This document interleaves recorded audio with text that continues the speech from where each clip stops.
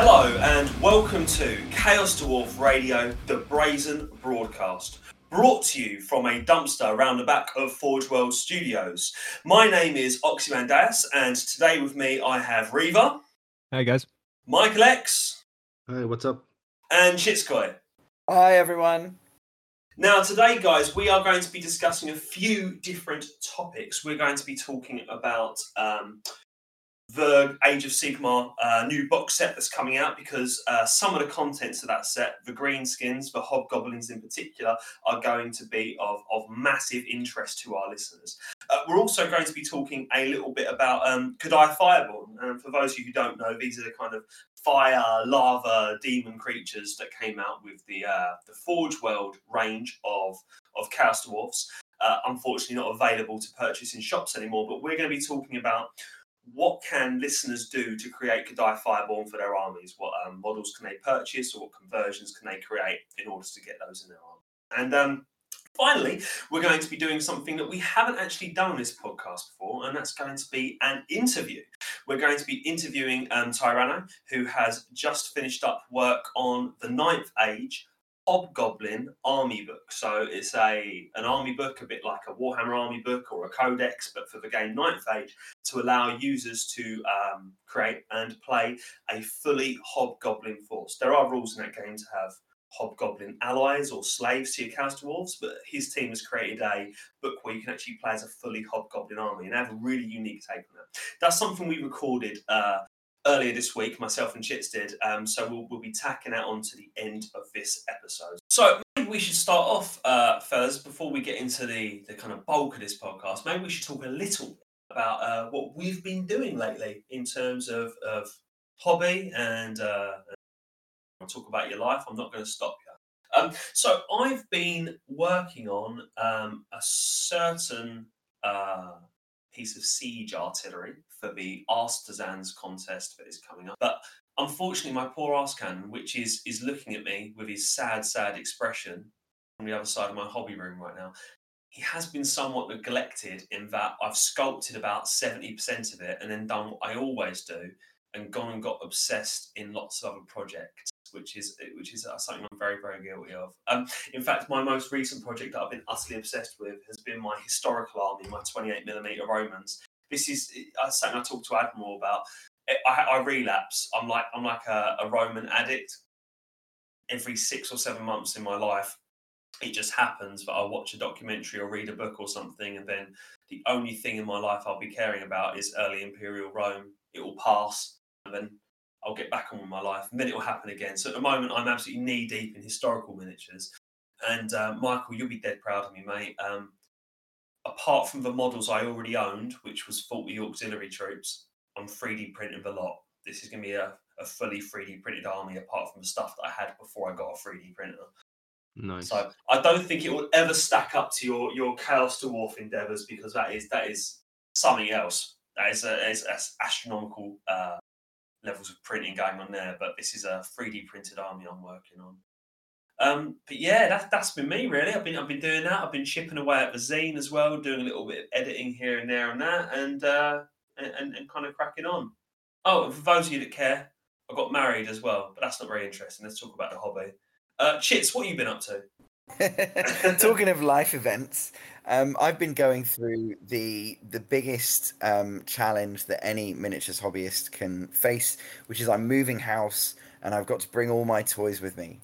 So I've been putting it all in boxes and then reorganizing the boxes and then rattling them to see if they rattle, and then reorganizing them again. And I've been, because I'm a bit of a closet hobbyist, I've been writing vague names on the side of the boxes so that nobody outs me.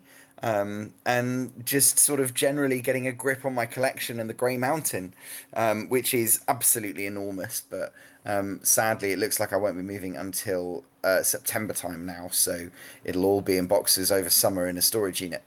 And then in eBay terms, those of you who know me know that I broker for people across the internet who are looking to finish their collections. And what I've been doing is I've been helping to help people finish their Dogs of War collections. I've got a couple of regiments that are still kind of sitting on the offers. but I've moved them incredibly fast. Who knew that Dogs of War minis was so popular? But they really are. And of course, as you all know, I've been keeping the best ones for myself.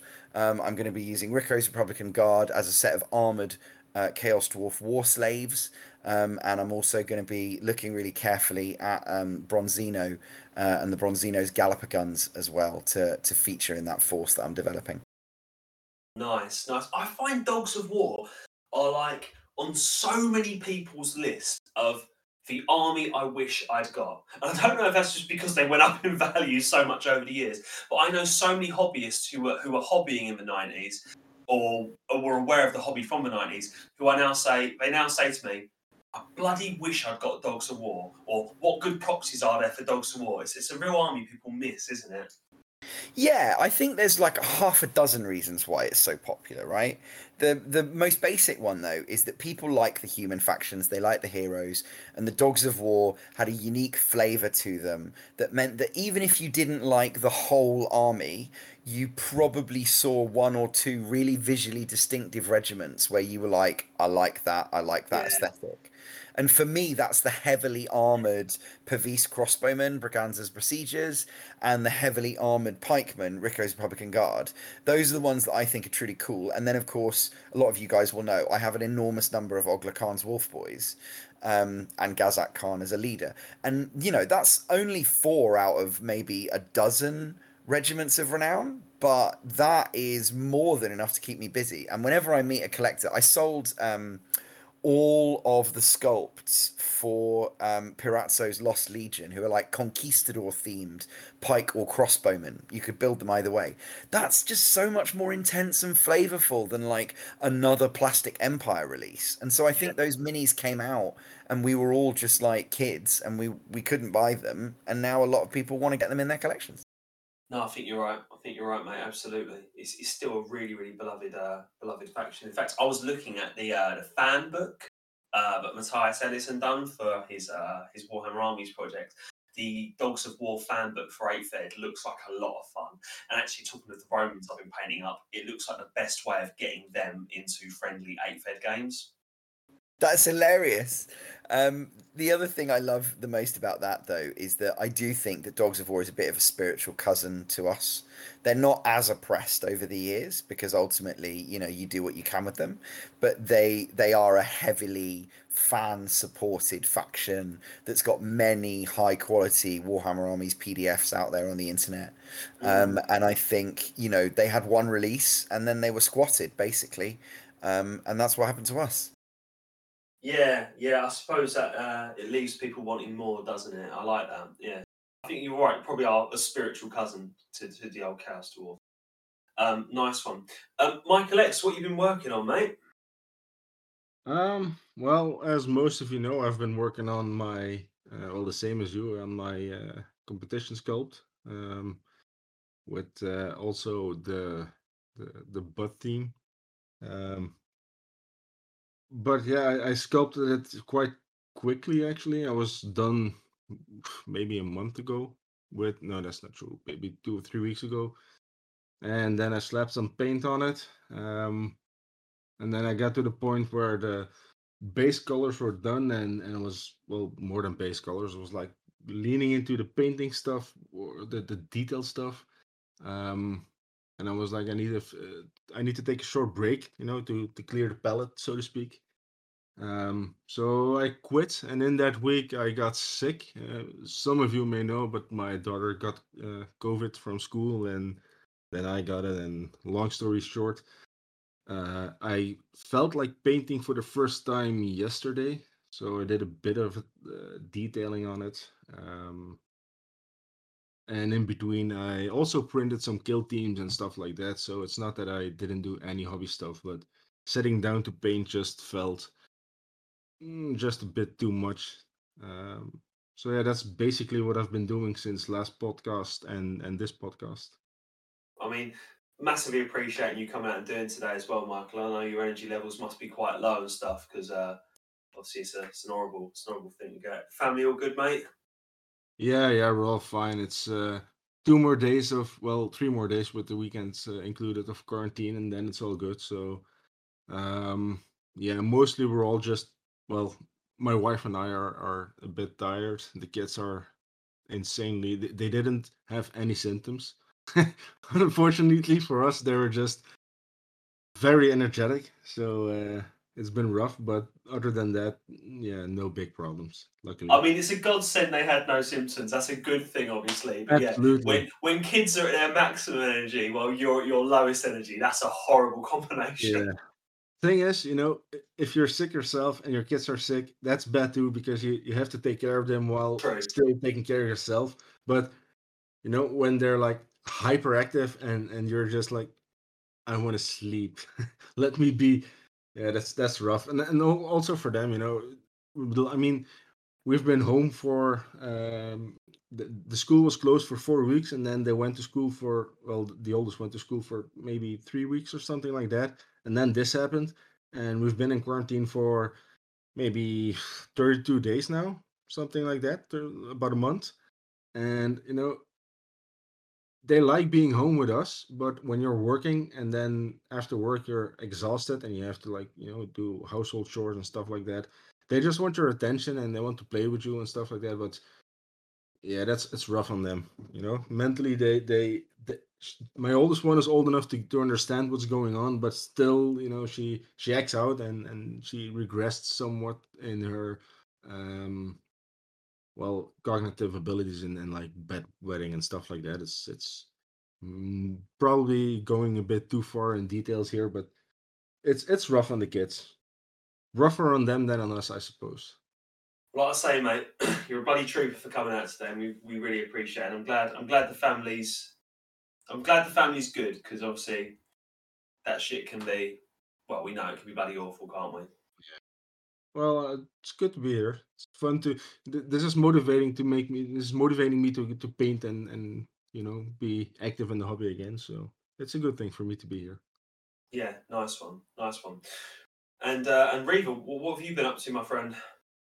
Well, not entirely sure. Probably not a whole lot of actual painted minis. The battle against the gray has gone much slower since about 3 rooms of my apartment have been taken up with various phases of an ass cannon build, of course. But just finished cleaning up the various messes that were involved in that today, and set up some nice lights to take pictures of my ass very in high detail before it goes in the airbrush booth to get painted. So good progress. It was a lot of fun. Yeah, looking forward to seeing what everybody has to display in about a month, I believe. So that took up a lot of time. Um, Super fun build. I'm excited to have brought together some old bits from a lot of various sources that had no rights sitting for as long as they did. So yeah, it was a fun build. I think the only other thing miniature hobby wise, painted a couple of Wargame exclusive models, some of their Star Wars, the Mandalorian, who's the Vindalorian assassin or Vindicare assassin. I'm trying to remember the actual GW name, but their proxy for that and the little grot in a pram, baby grot in a pram. So those are fun. Ended up painting those up for a giveaway that I just mailed out today. Um, had a crack at some non-metallic metal, kind of following on from what I was doing in my Bloodborne minis. So that was fun, super different. Hadn't done a 40K model in quite a while, so yeah, it was entertaining. Nice. Started not too much else. Was on vacation last week for, well, really just over a long weekend. Had a chance to go home and dig out some of my old oil pastel work and get some woodworking done. Help my dad set up a bunch of his tools for the summer. Clean out the garage, and we were able to kind of experiment with his new router table and build a frame for one of my old pieces to get that so it's not curled up in a tube like it has been for the last 12 years. And Reva, have you done any more in your Bloodborne, or is Bloodborne finished now? Yeah, it's Bloodborne finished. That's funny. Um, well, I have another batch of about 30 miniatures. Mold lines relatively clean. Got about another 10 or 15 based and ready to be painted. They're going to be airbrushed in the same breath as the Ass Cannon build and a couple Okay. of other things. So nowhere close. Making very good headway through the boss miniatures, and kind of digging into some of the mobs that are like quantity 4 of each. So yeah, that one's going to be a long haul. And frankly, there will probably be some that I won't get to just because they're not terribly pleasing in terms of they don't seem like a fun endeavor to paint. Yeah. Talking specifically about like 3 kind of generic human miniatures with torches all glued to the same base in a very inconvenient way. Oh, that's gonna be Um, hard. Yeah, working around them and yeah, stuff. and we'll see. There will be some that I'll probably paint one-offs just to have a painted version of it, but I probably will only do the quantity 4 of the miniatures on the ones that I'm interested in painting, or would just be easy and fast. But making my way right now through the Vile Bloods expansion, which is all very in theme with some recent GW releases, although no centaurs are present. Bloody bat centaurs. Don't get me Yeah, started on bat centaurs.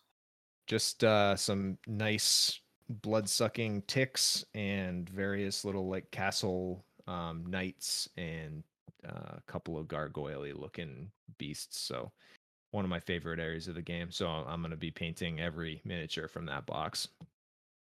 So Models comes in this because I mean you mentioned expansion packs there. Have you bought multiple expansion packs? Because when you first told me you were painting up a board game, I very naively thought Hero Quest or something. But it seems like this is a lot of miniatures in it. it's over 200. Bloody hellfire! That's like painting an army. Yeah. There were 12 boxes, 12 regular board game sized boxes that came in the mail. Reeve, you never do anything by halves, mate. I respect that. Yeah, I mean, at this point, I committed to the basing, and that's going to take a while. But, basing is killer like that, isn't it? Yeah. I did it with these Romans I'm painting. I realised that I could get a better crackle effect with the paint if I put down. I was using the Games Workshop textures, right? If I put down the brown sand one first and then let it dry, and then put the light brown crackle one on top of it, where it's going onto an uneven surface, you get a much nicer bumpy sort of crackle effect. Made the mistake of doing it on one model and liking it, and then realising I'm going to have to replicate that hundreds of times now. Interesting. Nice. Yeah. These castle themed Bloodborne miniatures, I grabbed some no fire snow texture. So something I had at my house, grabbed that while I was home. So that'll make those go a little bit more speedy. I can cheat the cobblestone sculpting and lean into that a bit more. But there's a whole woods expansion that I'm doing tree roots and stuff all over that I just kind of dug into that. That'll take a while, but might be entertaining to hear. I'm not sure if I shared this, but I was trying to avoid buying packs of flowers because I really don't use them that much in basing. Just the little tufted flowers made of static grass and whatnot. Because it's not cheap to get the tools you need to DIY those, static grass applicator and some other things. So I was trying to figure out if I could get by on my own, and I ended up just making a horrendous mess on several occasions, not one of which was a terrible idea of just trying to take a Dremel tool to a Advil bottle and seeing if I could make like tiny little white shreds that I could tuft the top of a static grass clump. But I since gave up on those pursuits and bought like a relatively on sale pack of white flowers. Yeah, sometimes you just got to look at the effort involved in. Some things are worth homemaking, some things aren't. That's a funny thing about this hobby. Like we often moan, don't we, about the workload and the stuff that we're doing and the standards we have to achieve. And sometimes you have to sit back and go, we're choosing to do this. There's no boss breathing down my neck, but for some reason I feel like it's o'clock. I've got to get this done. I've got to get it to this standard. It's a funny old hobby, the pressure we put on ourselves. All right, fellas, I think that's probably time to start chatting about what we're going to be chatting about today. So, Age of Sigmar, new box set, new edition, new release. I take it you've all seen it, haven't you guys? So I was watching it after I became convinced that it was going to happen. I was watching it on my phone on the top deck of a bus in blazing sunlight, desperately trying to disconnect and reconnect. Brutal. I got live updates from shit, so yeah. Yeah, I was also posting screen caps of everything to the Discord. By the way, you guys should join the Discord if you don't already have it. Absolutely, you should definitely sign up. Reva, did you listen to it live, or did you catch up with the news later on? I mostly just sat in the Discord and let all the wonderful folks kind of keep me up to speed on that. That was about my level of engagement, as well as the whole 2 weeks leading up to the release. Yeah, because the 2 weeks leading up to the release was nothing if not filled with speculation on our forum and on our Discord, was it not? Because there had been some rumblings, there had been some rumours coming out that Greenskins, the Destruction Force, but particularly Greenskins, were going to be featuring quite heavily in this box.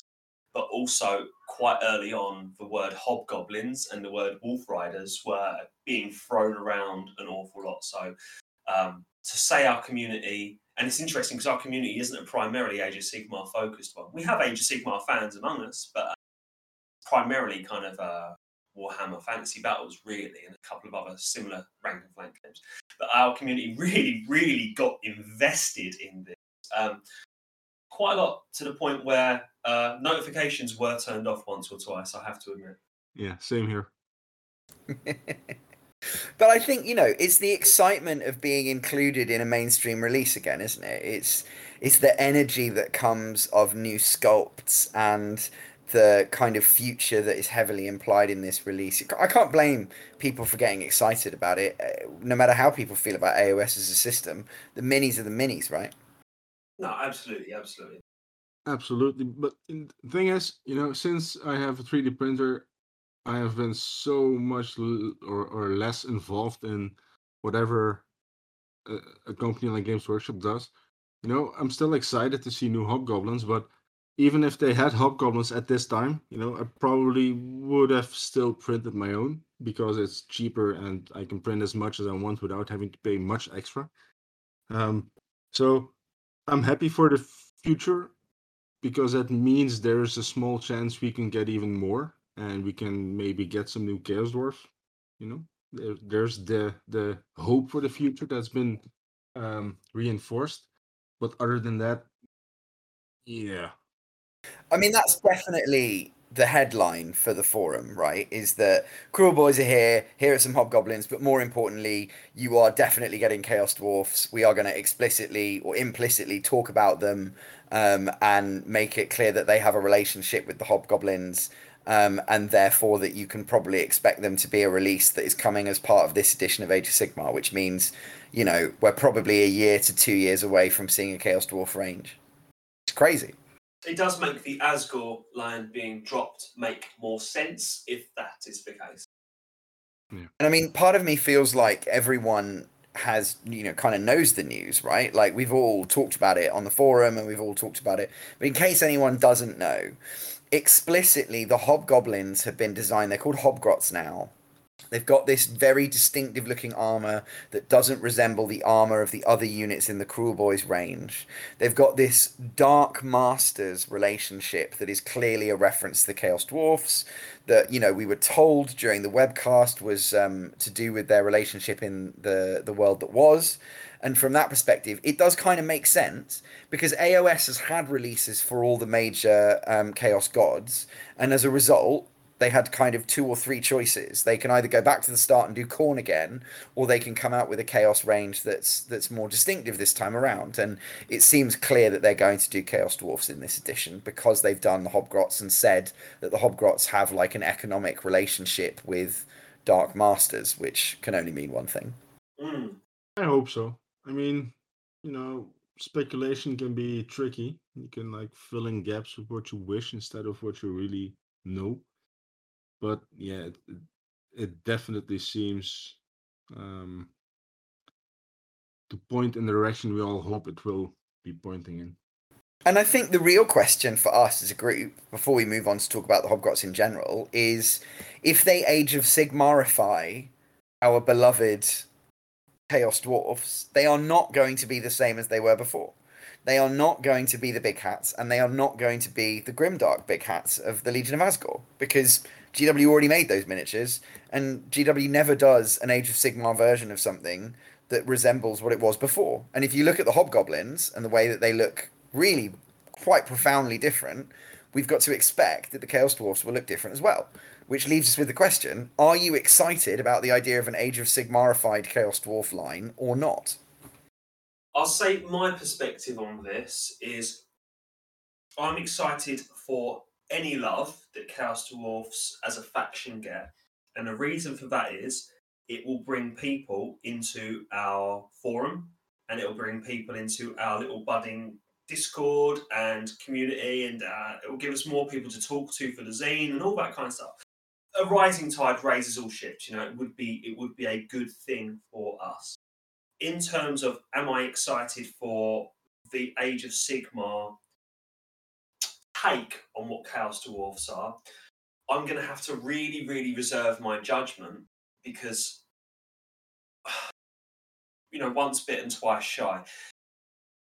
A lot of the Age of Sigmar releases that have reimagined some of my favourite factions from the old world, some of it has been good, and this is obviously my point of view, others will disagree. Some of it has been so wacky and so out there that it's... Well, you can't ruin my childhood memories. They're still there, but it has certainly not lived up to my nostalgia and not lived up to my childhood memories. But then I have to remember, I'm not the target audience here, right? I'm a 30-year-old gamer who's been gaming for 20 years and has bought all those models from those eras that I want. They're aiming at new kid who's walking into the shop for the first time. And it's got to excite that kid, hasn't it? Because his hobby's got to continue. It's got to go into a new generation. So I'm not against change as such, but some of it is for me and some of it is not for me. It's kind of how I would word that. The thing is, for me, if they would release Chaos Dwarfs that are really different than what we have now, I think that would be the most interesting they could do. Because if they would release new Grimdark or Big Hat models, I know a lot of you would be really happy, but I already have access to those. I can print as much of those as I want to. But if they would bring something new to the table, and hopefully it would be okay, something we can use in a fantasy army of our choosing, then that would be great, because they would have something that nobody else would have. On the other hand, if they come out with something that's, ugly, or I don't really care, whatever they do to fuck it up, then, no loss. I mean, still, Chaos Dwarfs will get some attention. Still, we will probably get some new members. So for me, this is definitely a win-win. Whether I'll buy the models or like the models is, irrelevant.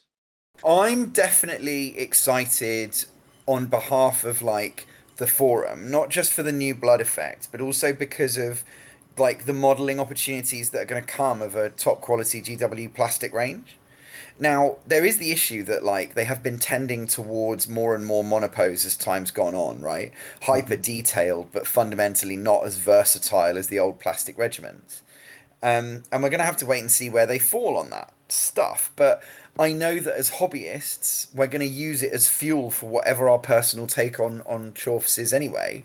And I think no one's a better example of that than you, Oxy, because you've got this super 80s aesthetic Norse ice dwarf thing going on. It's not hugely directly aesthetically related to the Big Hat range at all, right? But in practice, you've taken a lot of inspiration and a lot of concepts from it. And I'm sure that even if it's a bit more Lumineth than, I don't know, what was a good AOS range? Reaver and I made a list the other day. Gloomspite was pretty good. Gloomspite, there you go. Gloomspite was in the spirit of the old models, wasn't it? Yeah, exactly. And even if that does happen, we'll turn it into whatever we want to turn it into. We do that all the time. We've been trained by 20 years of obscurity. I don't want to step on anyone else. So is there anyone else want to comment on that before I go on to talk a little bit about the armor aesthetic and what it suggests? Yeah, I mean, I think you guys pretty much covered it, but I'll just say from 2 weeks of not even having pictures of these hobgoblins. We had speculation flying around the forum, and there was already a host of fantastic and some very AOS ideas being thrown around. But just taking that as evidence, we have just 2 weeks of a ridiculous quantity of traffic on the Discord. Some really fantastic ideas, some rather hilarious concept art. Won't really get into descriptions on some of it, but just bringing that to the forum, that can't be a bad thing. So just, and like you guys have said, bringing, new plastic bits into that landscape can only help.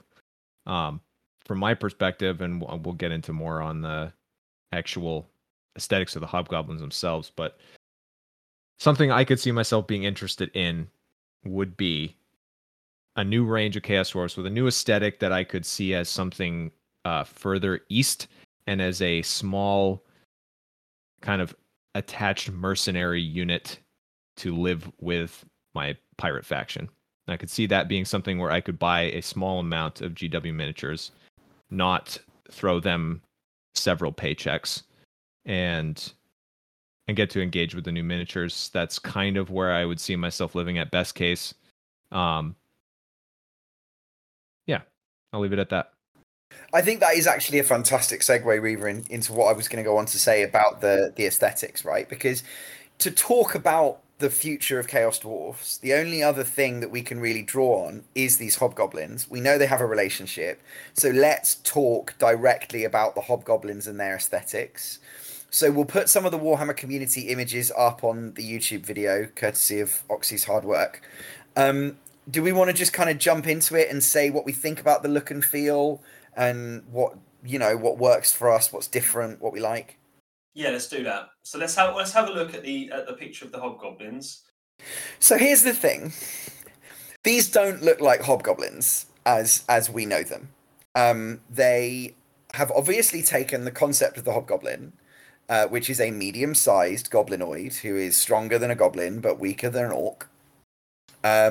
They've drawn on the long torsos of the 93 Scythian floppy hat range, which is an interesting aesthetic, and they have used that. Other than that, though, really what we're dealing with here is some unpleasant and cruel looking dudes, but the aesthetic comparison really ends there.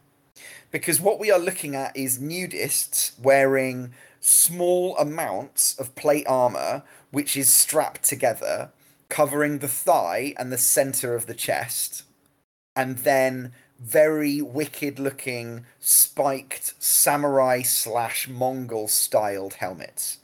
And I was looking for the name of what these Mongol styled helmets were, and I couldn't find one. So the style itself is not that distinct, but as we will go on to discuss, I think they look slightly more samurai than Mongol anyway. But the armor plates themselves are really interesting, because the armor plates have got these kind of, I don't want to call them nipples, but people on the forum have been calling them nipples. They've got these circles with bolts in them, and that all makes sense. But the issue is, this is very small amounts of armor, and it's tied together by quite large amounts of rope. So there is a bit of a bondage samurai aesthetic going on here. That it wasn't quite what I was expecting, I'll be honest. It's clearly a hobgoblin, and yet it's totally different from anything we've ever seen before.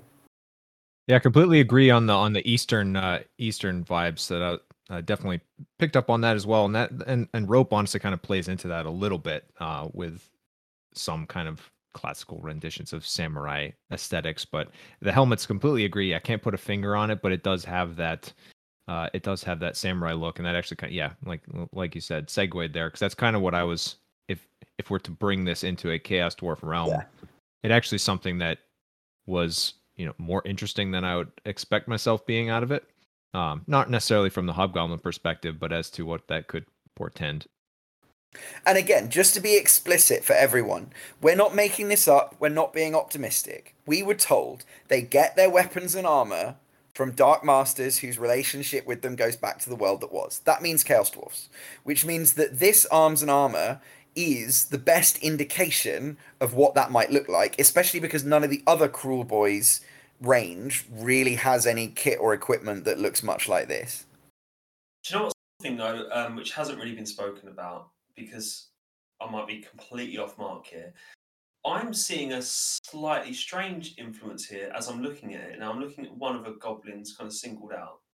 His helmet with the spike on top of it, the grenade in his hand being a stick with a bomb on the end of it. It's World War One. That's a Picklehauser helmet and a World War One grenade, isn't it? Yeah. Yeah, it's an interesting one. It's the sides of the helmet that say samurai.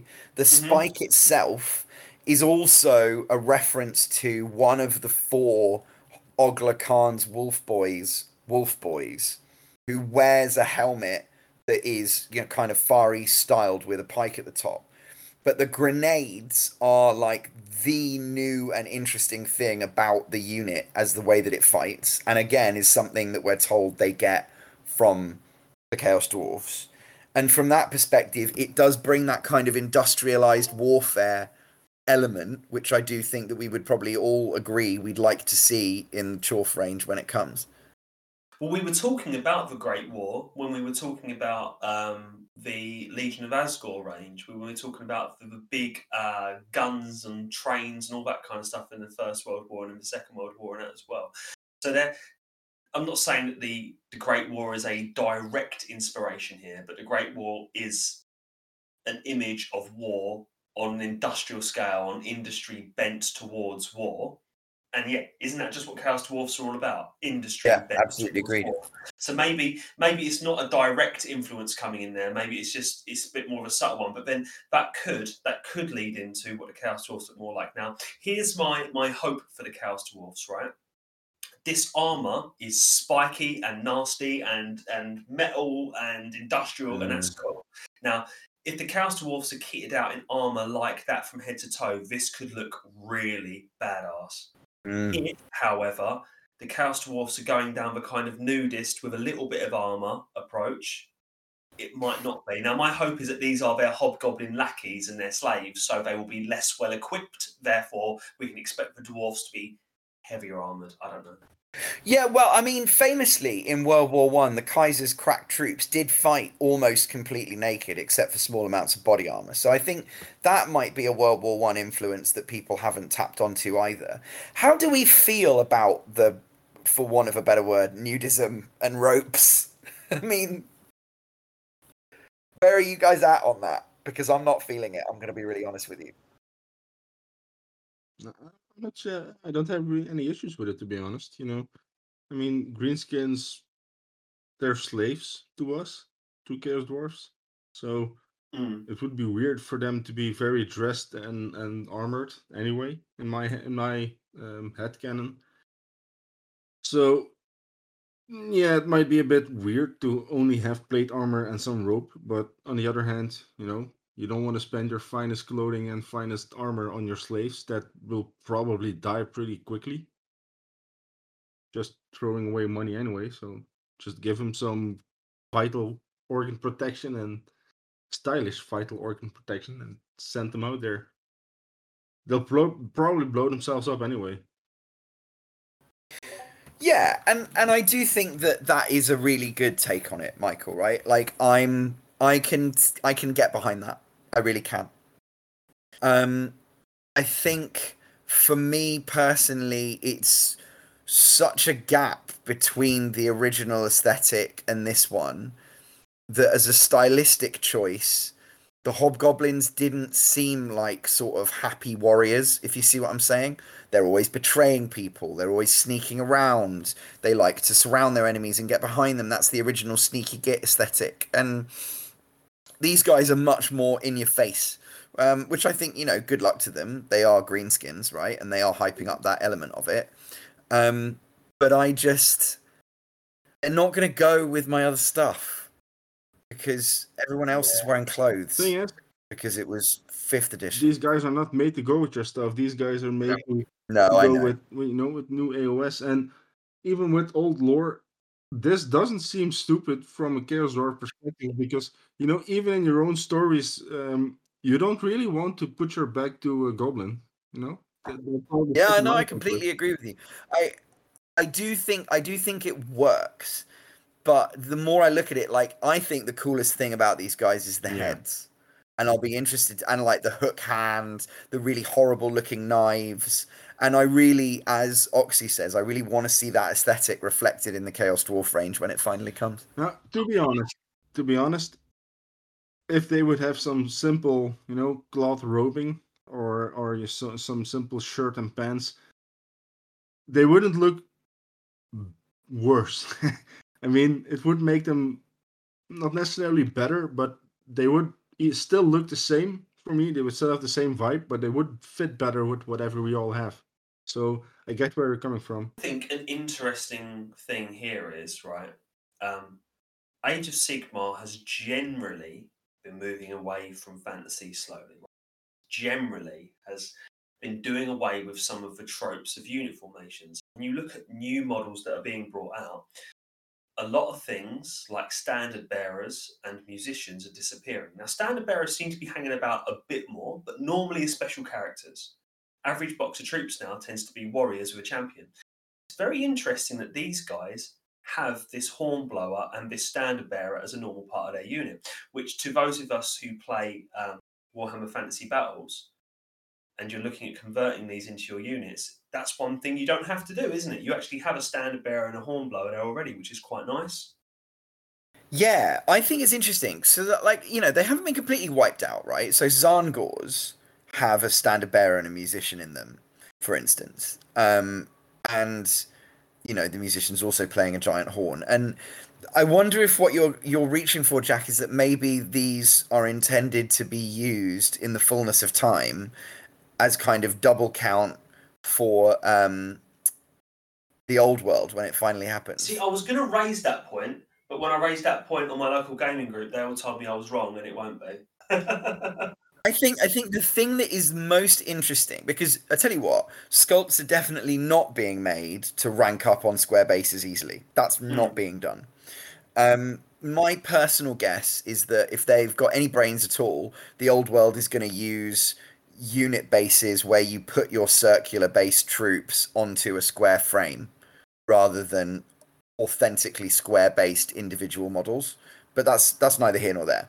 The point is, they are definitely mortgaging a lot more of the old world IP by making this and bringing these guys out, and the Chaos Dwarfs are clearly going to do that again in future.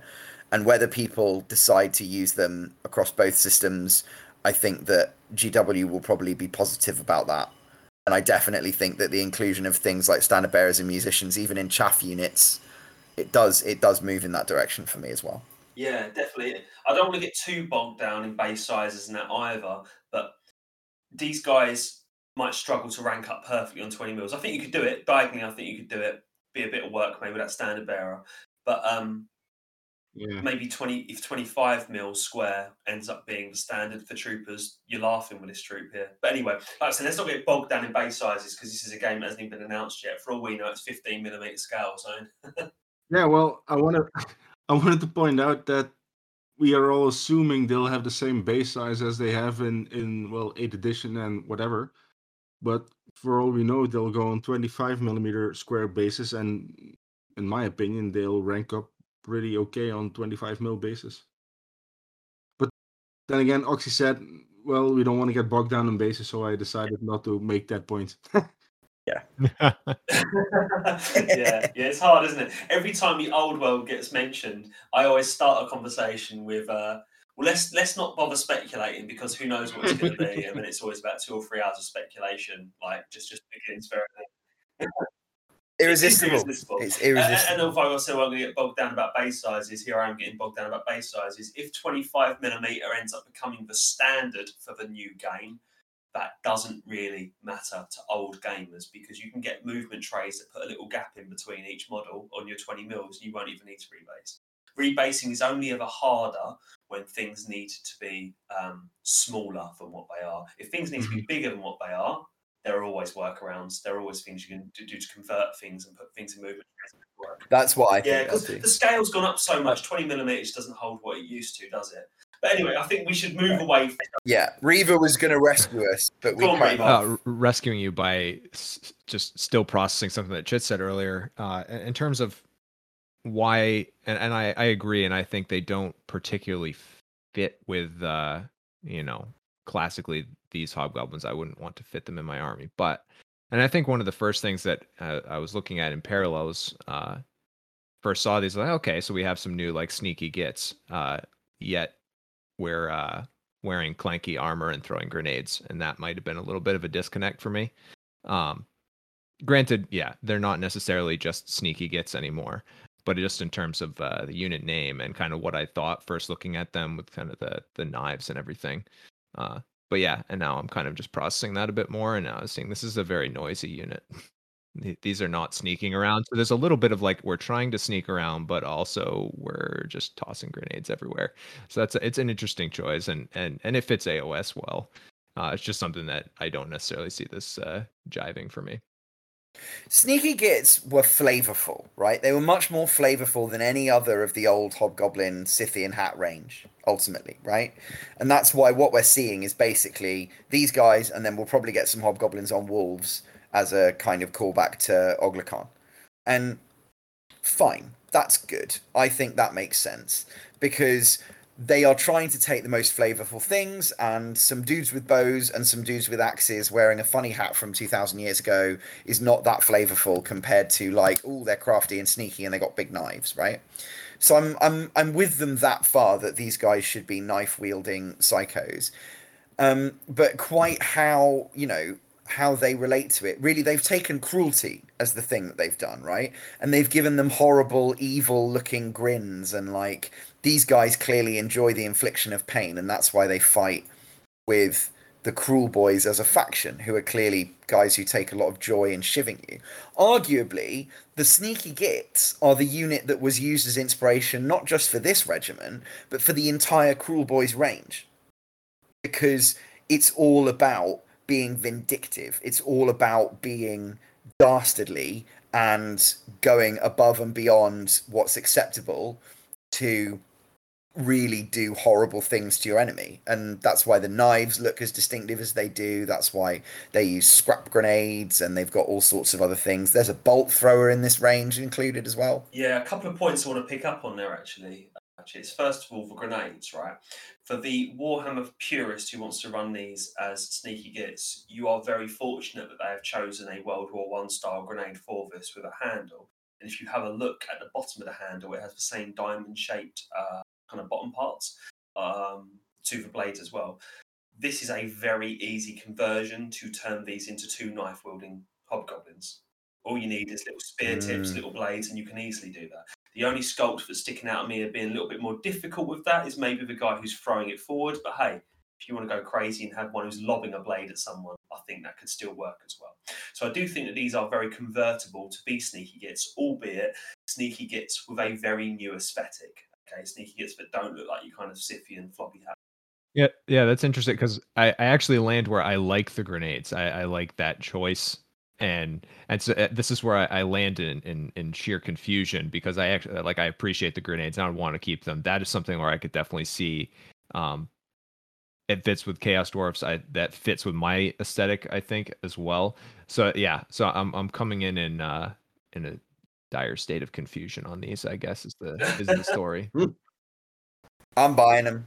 And the nudism bothers me, but I'm buying them, and I'm going to end up buying the Wolf Riders as well. By the way, we expect from a reputable source that there will be Wolf Riders who are Hobgrots as well. The source was so good that we basically knew about this before it was coming out. We won't give you any more details than that, but let's just say they've been on the money already. So I would fully expect Wolf Riders to be out soon. And we're gonna collab with some interesting people later this year as well if we can get away with it. I just one more thing to say on these, and I don't know whether you guys I've skipped anything over, but like there's two options for what's going to happen with these guys, right? Option one, you're going to be able to take these as a battle line troops choice in the future Chaos Dwarf army, and it will be the first time that we've seen greenskins fighting in a Chaos army since Big Hats. Option two, the Chaos Dwarfs are going to actually not be Chaos Dwarfs, they're going to be Destruction Dwarfs. What are your thoughts? My thoughts is that, right, were Chaos Dwarfs, as in the Chaos Dwarfs of Zarnagrund, were Chaos Dwarfs ever really Chaos Dwarfs? These guys worship an entity outside of the big Chaos entities. about the Chaos Gods. They carry on warfare in a very different way to their Norscan, not even allies, people who they occasionally work with or supply armor to. They were this faction has been evil dwarfs over chaos dwarfs every single time. The things that define this faction is that they are dwarfs and that they are evil. They aren't even chaotic. They are organized in the extreme. These aren't anarchists. These are planners and builders and industrialists. So I don't think that chaos dwarfs need to be, or evil dwarfs that may replace them, need to be wedded to the idea of chaos. However, chaos dwarfs being a destruction faction, does that work either? Because from what I understand, destruction's main aims is the complete annihilation of civilization and governments and organization and all that kind of stuff. This new giant teddy bear centaur apparently is the king of killing kings and killing cities and bringing all that stuff down. I can't see chaos dwarfs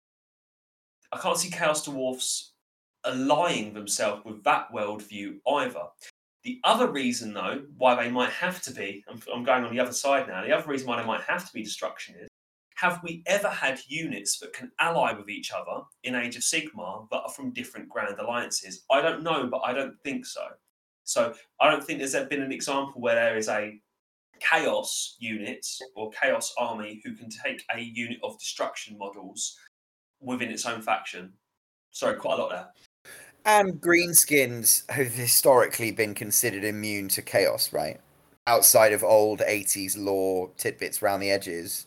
Yeah.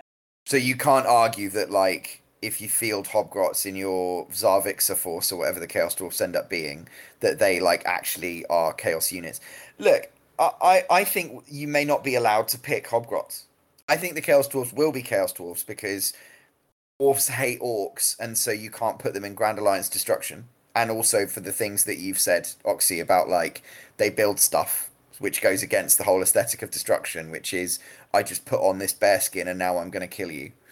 But I don't know if you'll necessarily be allowed to keep the Hobgrots, or whether that'll just be kind of a fluff thing, and you won't be able to field them. You'll just be fielding your Chorfs. I mean, it could be like, if you look at AOS and what happened with the world and stuff like that, that they just, even what they said with the release, that they choose to separate Hobgrots or Hobgoblins and Chaos Dwarfs, and that they're like maybe still dealing with them, but not really in the same army, or even not dealing directly with Chaos Dwarfs, but intermediates or something like that, to separate the two armies.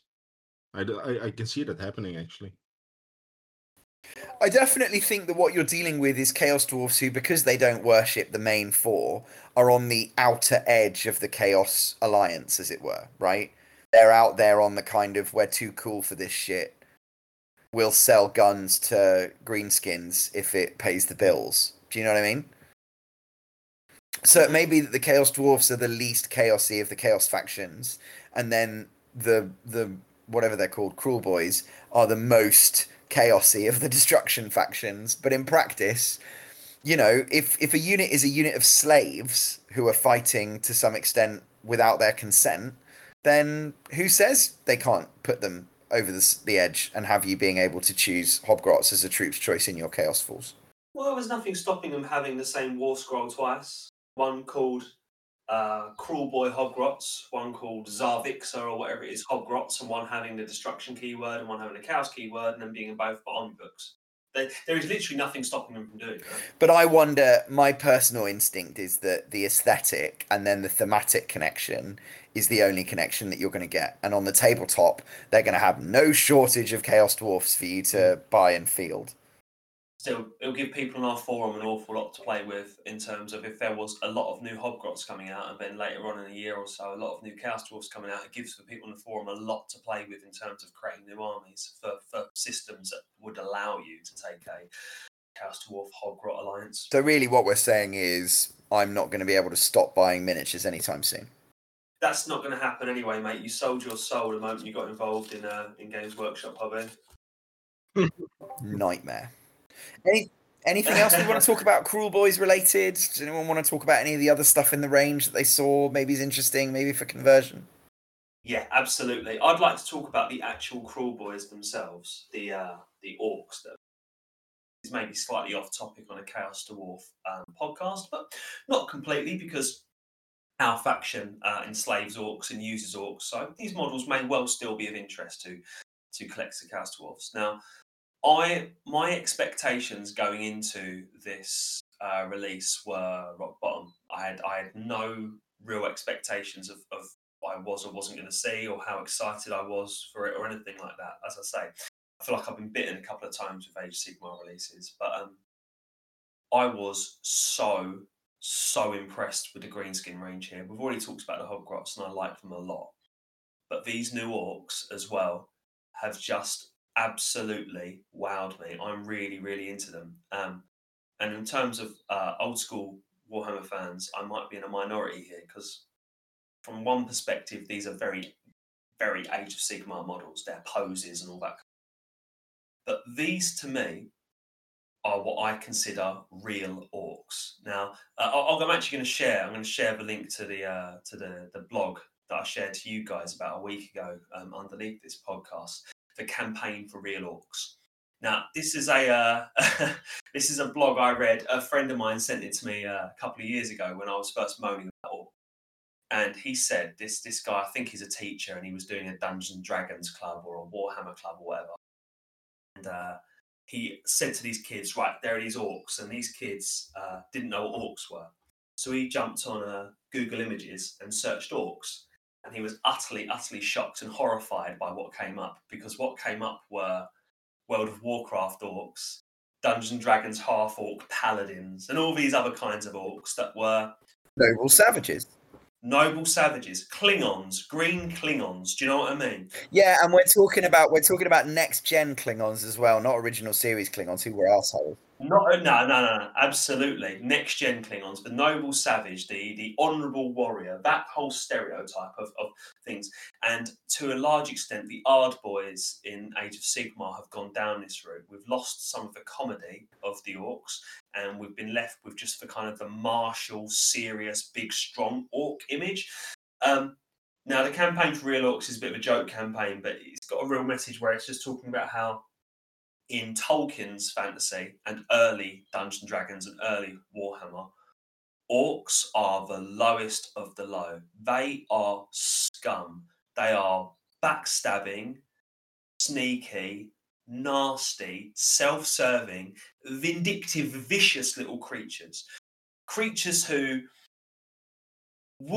like violence, who like fighting, but only when the odds are in their favour, because they're utter cowards as well. You catch one of these things on their own and they're outnumbered, they'll peg it, but they'll go and get their mates, and they'll find you on your own, and they'll beat you up for fun. Like, in my mind, orcs have always, and maybe it's for Tolkien influence more than anything, they have always been the ubiquitous henchman for greater evil.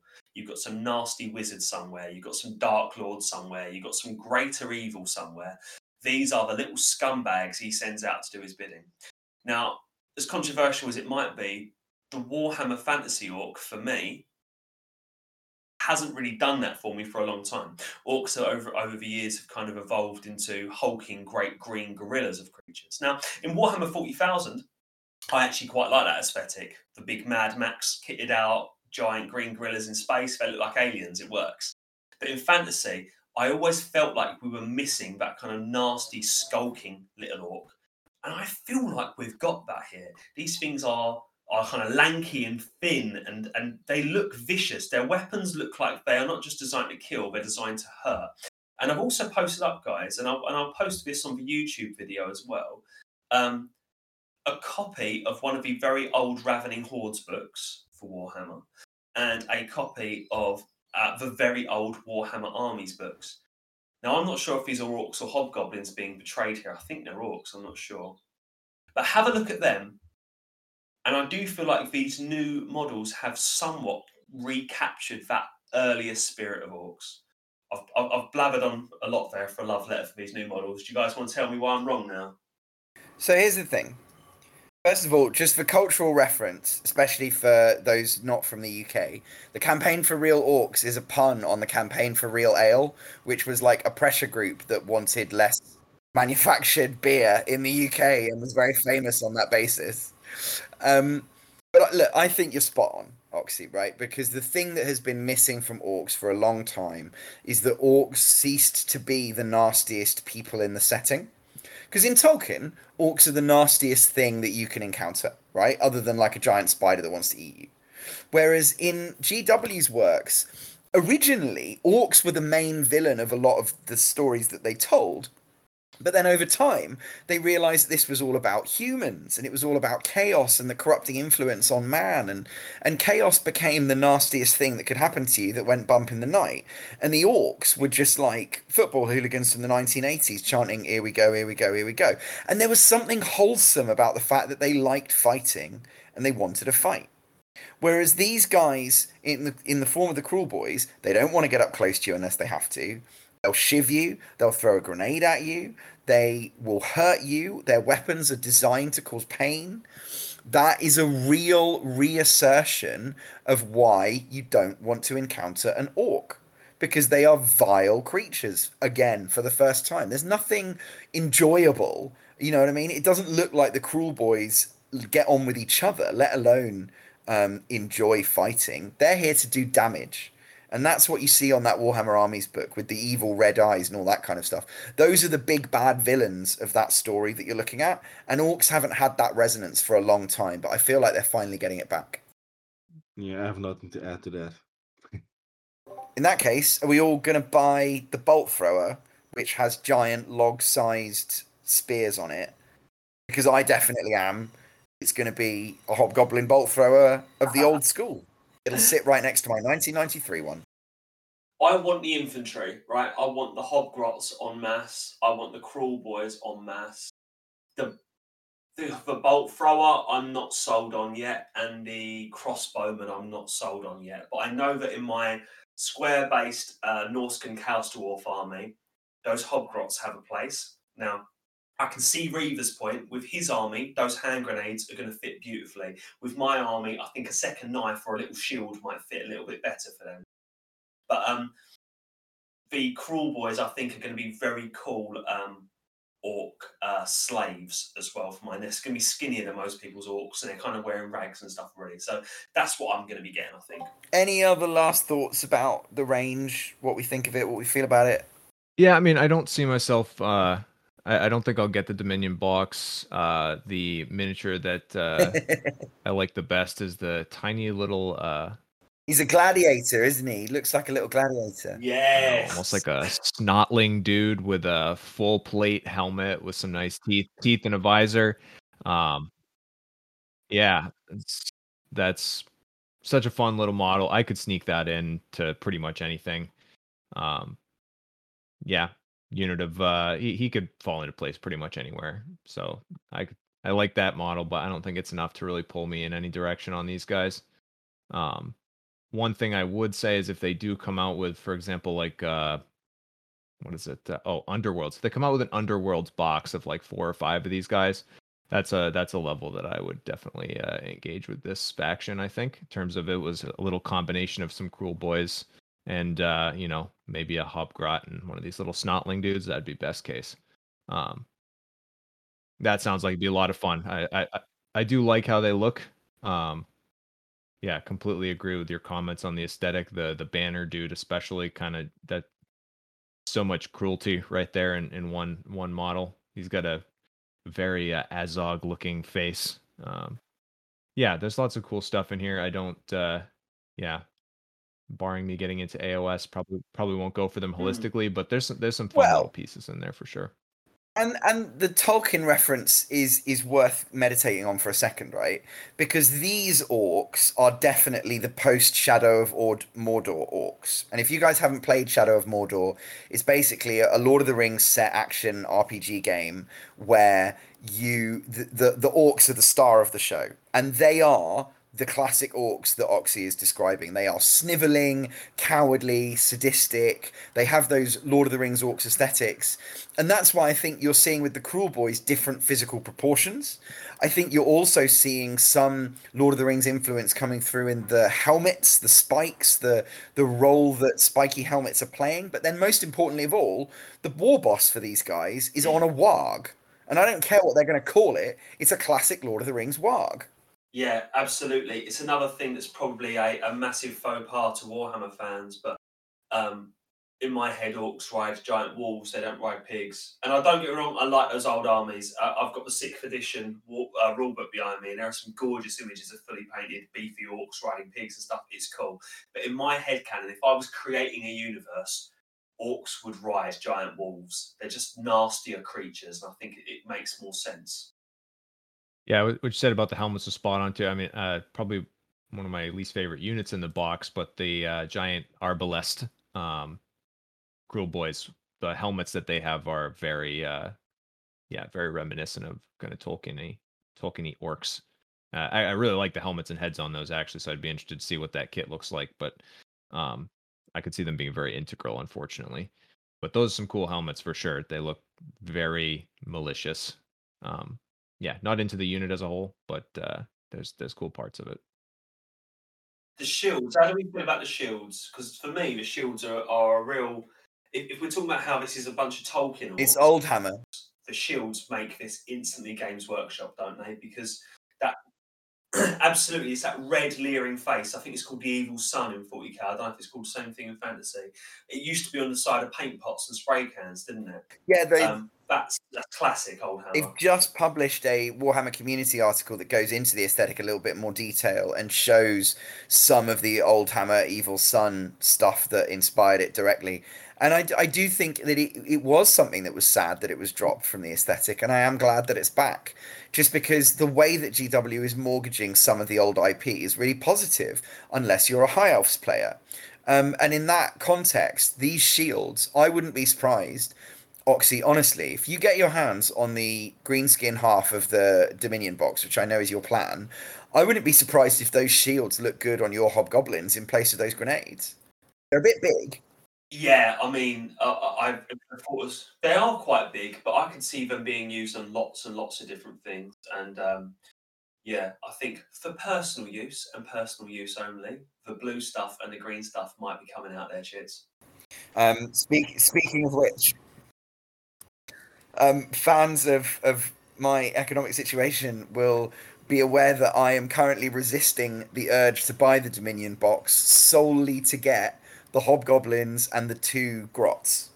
And I think, Reaver, you're in the same boat with me of like loving that little gladiator grot so much that you're like almost a bit like, could I make use of the rest of the box? And the answer is no. Yeah, no, that's gone through my head, certainly.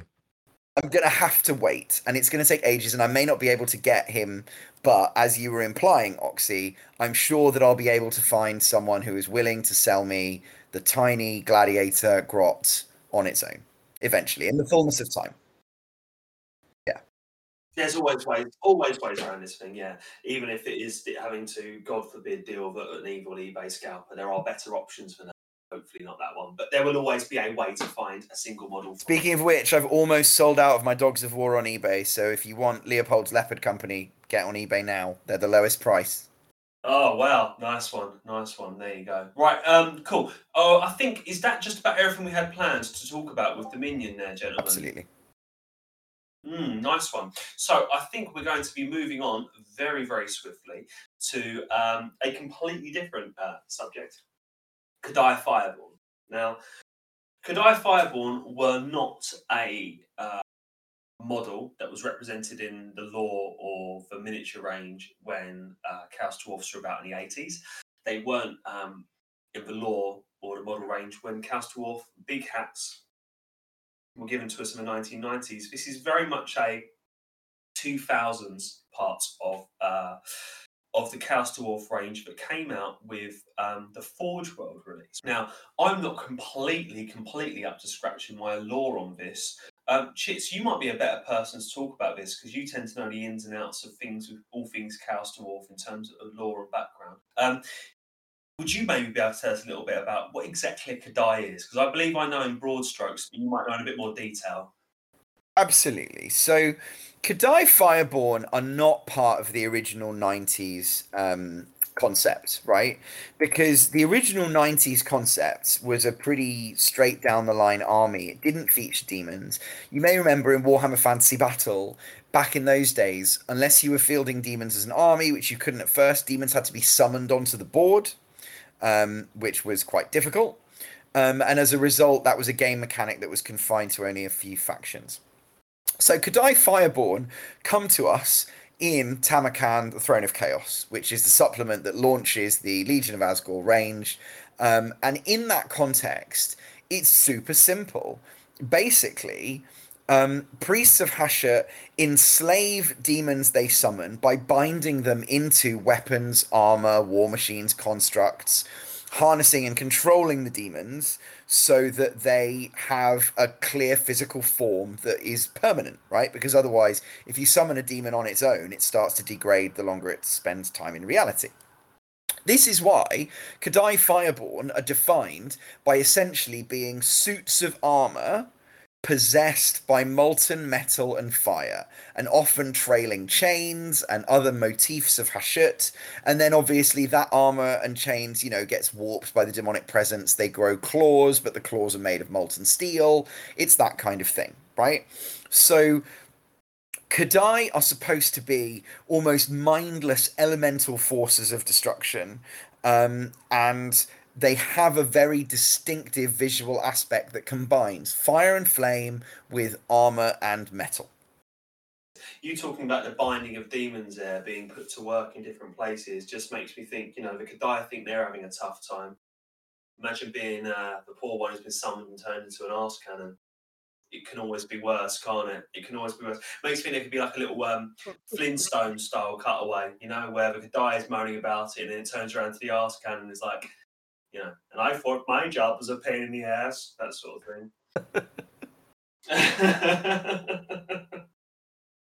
Ooh.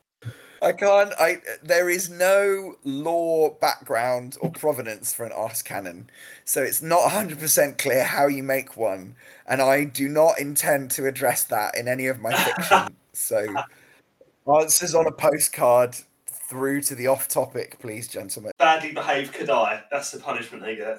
So, for the listeners at home, we'll put up on screen what the Kadai looks like on the old Forge World range, and for those of you who can't see on screen, if you imagine any kind of thoughts of what a fire or lava elemental from other properties like Dungeons and Dragons and stuff, if you're thinking along those lines, you're thinking of something similar. Imagine a fire elemental with a suit of armor, fire elemental with kind of chest and head armor with kind of fiery hands and claws sort of coming out.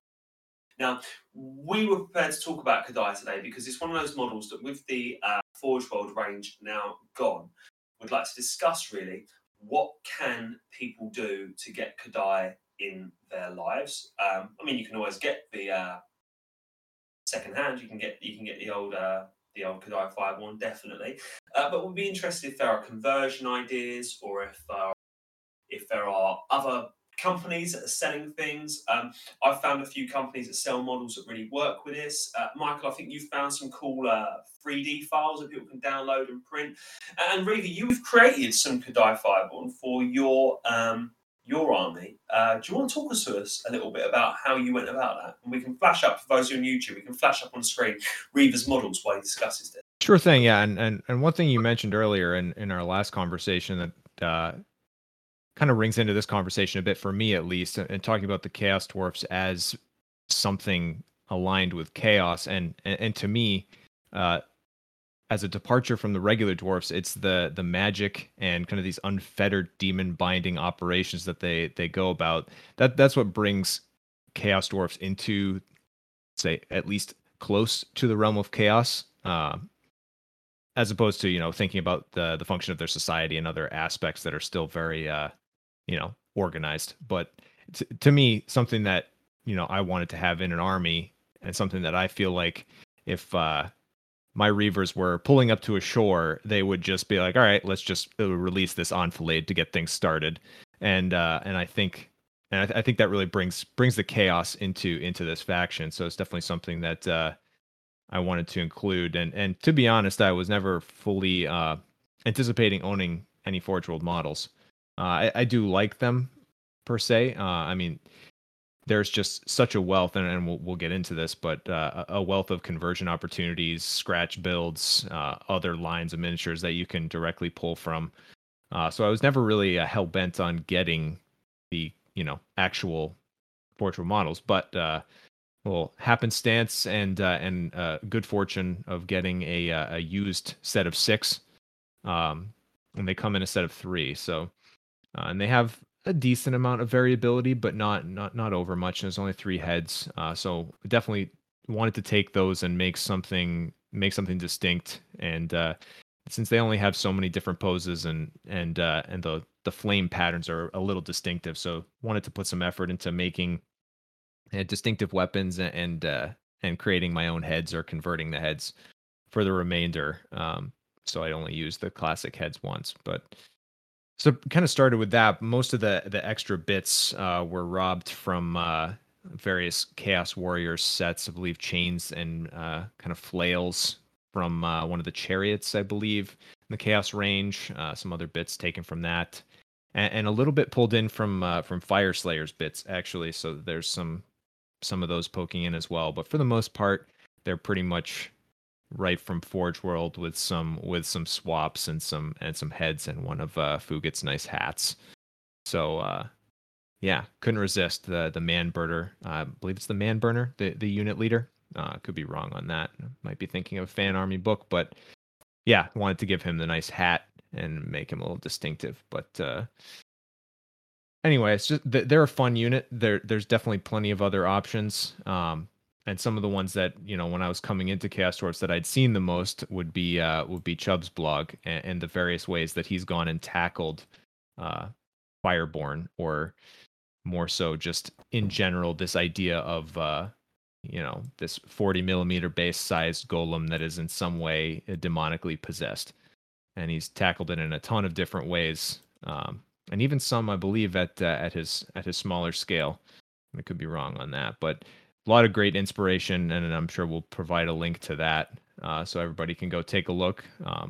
And they're ranging all from taking more Minotaur kits and embellishing with green stuff to make them look more like lava, to something more scratch built from I guess it's like clump foliage, I guess would be how I would describe it. I'm not sure if anybody has a better word for that or what it might be called elsewhere, but I would see that as more like a sponge kind of thing where you can apply super glue, and a lot of people use that for firing plumes from barrels. Is that right? Mm-hmm. And see people doing that a lot, and I think Chubb had even done a destroyer sized model with the classic thumbtack hat kind of deal. So there's lots of different ways to accomplish this, and I think that really speaks to the variety of the unit.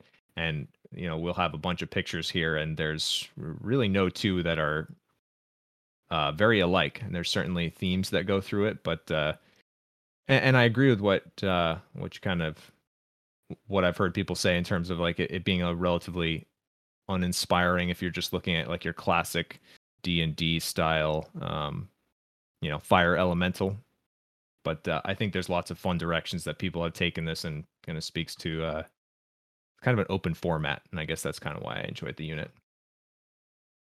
Yeah, I get what you mean. They are definitely they're open to interpretation, aren't they? It's a fire demon or a demon in the form of fire that's been enslaved, and you can go direction you like that. Now, one of my main criticisms of the Forge World designs in the past has been they kind of lacked a personality as such. They kind of just they didn't really inspire me. But what I really like about yours is the addition of this champion, who is absolutely oozing in personality, where you've given him like a Chaos Dwarf style big hat, and you've even created like a beard style thing using chains all around him, reposing him so he's holding that great big halberd up in the air and stuff. So I really like what you've done with that, Riva, because you've injected a lot of personality into a model which is it could, if not done correctly, be quite dull, but you've made it very exciting and very interesting. You've made it very alive. I like that. Thanks. Yeah, I mean, he's the most divergent, obviously, from the classic Forge World one. Put the most work into that, but yeah, I mean, that was definitely one of the goals. Was got to sneak a beard in here somehow. Chains is a huge motif on Kadai in general, so it's like chain beard. The hat had to happen, and I actually tried to sneak in a tiny mustache as well in terms of the on the helmet, make it a little ornate. Yeah. It's not incredibly explicit. You could also kind of interpret it as horns, but depends. I hadn't picked up on it, but now I'm looking at it, I can see that. Yeah, no, it's great stuff. It's great stuff. And as you say about stuff that Chubb's done before, he always thinks outside the box with his conversions, doesn't he? And the ones that really inspire me are his small scale ones that are kind of like lava rock elemental things, which would take the place of Kadai. He's created them just using blocks, hasn't he? Yeah, I believe so. Yeah, they look fantastic. And I think they have great personality to it. He's created a palanquin version as well as what looks like could be like an altar of Hashut kind of deal. But yeah, with these kind of blocky bull horns, I feel like they really, yeah. If I were to go for that scale, I'd certainly be trying to replicate something like that because they really work. Thing that I've seen people do some interesting things just using sprues and stuff before. It opens up possibilities for even using waste products from your hobby, turning them into something quite artistic. Yeah, off topic, but that's certainly something I've enjoyed doing in the past. I made obsidian golems for the Tomb Kings in the past, and mostly sprue and leftover bits, but about 80% sprue glued onto a wireframe. Can be a really fun project. Kind of sequestered myself without any real bits and just set to carving up sprue. Forces creativity, and it makes you feel like you're winning. This is waste material that would have gone into the bin. I've just turned it into a unit for my army. I've won. Absolutely, and I think the last thing here that I wanted to bring up on Admiralty Miniatures on the Etsy page, the storm demons or shadow demons, and I feel like and I kind of have pulled from that inspiration in other aspects. That last Golden Hat competition, and one of my other sorcerers who kind of weaves ash magic. But this is another whole way you could spin this general idea of demons that are bound in service of a sorcerer. This kind of shadow ash or storm demon. I feel like that could very much fall right into somebody's Chaos Dwarf army very easily. Definitely. I've got a couple of things prepared to talk about, which are more kind of commercially available models right now that people might be able to use to create some kind of. The first I came up with is a model that comes from the Fire Slayers Endless Spells for Age of Sigmar. I don't actually know the name of this spell. It's called the Molten Infernoth, because of course it is. Of course, why wouldn't it be called a Molten Inferno? Bloody hell, Age of Sigmar. One of three magmic invocations, right? Yeah, not even endless spells. Not even endless spells. Magmic invocations. You know what? Yeah. It's like they swallow a thesaurus when they come out with these. It's up on the screen nowadays. So for those of you who don't know, one of their endless spells is like a giant magma demon dragon thing pulling itself out of the ground, covered in spikes, and it's completely made out of lava or molten metal or something. And I think it could work really well in a Chaos Dwarf army as a fire demon. It's probably one of the better models from the Games Workshop range in terms of fulfilling that role right now. Only thing about this model that one might struggle with is this is the only model of its kind in the game. If you want to get extra poses out of that to create a unit of things out of this, you're going to have quite a tough time in order to do it. That's the only thing I can see with that.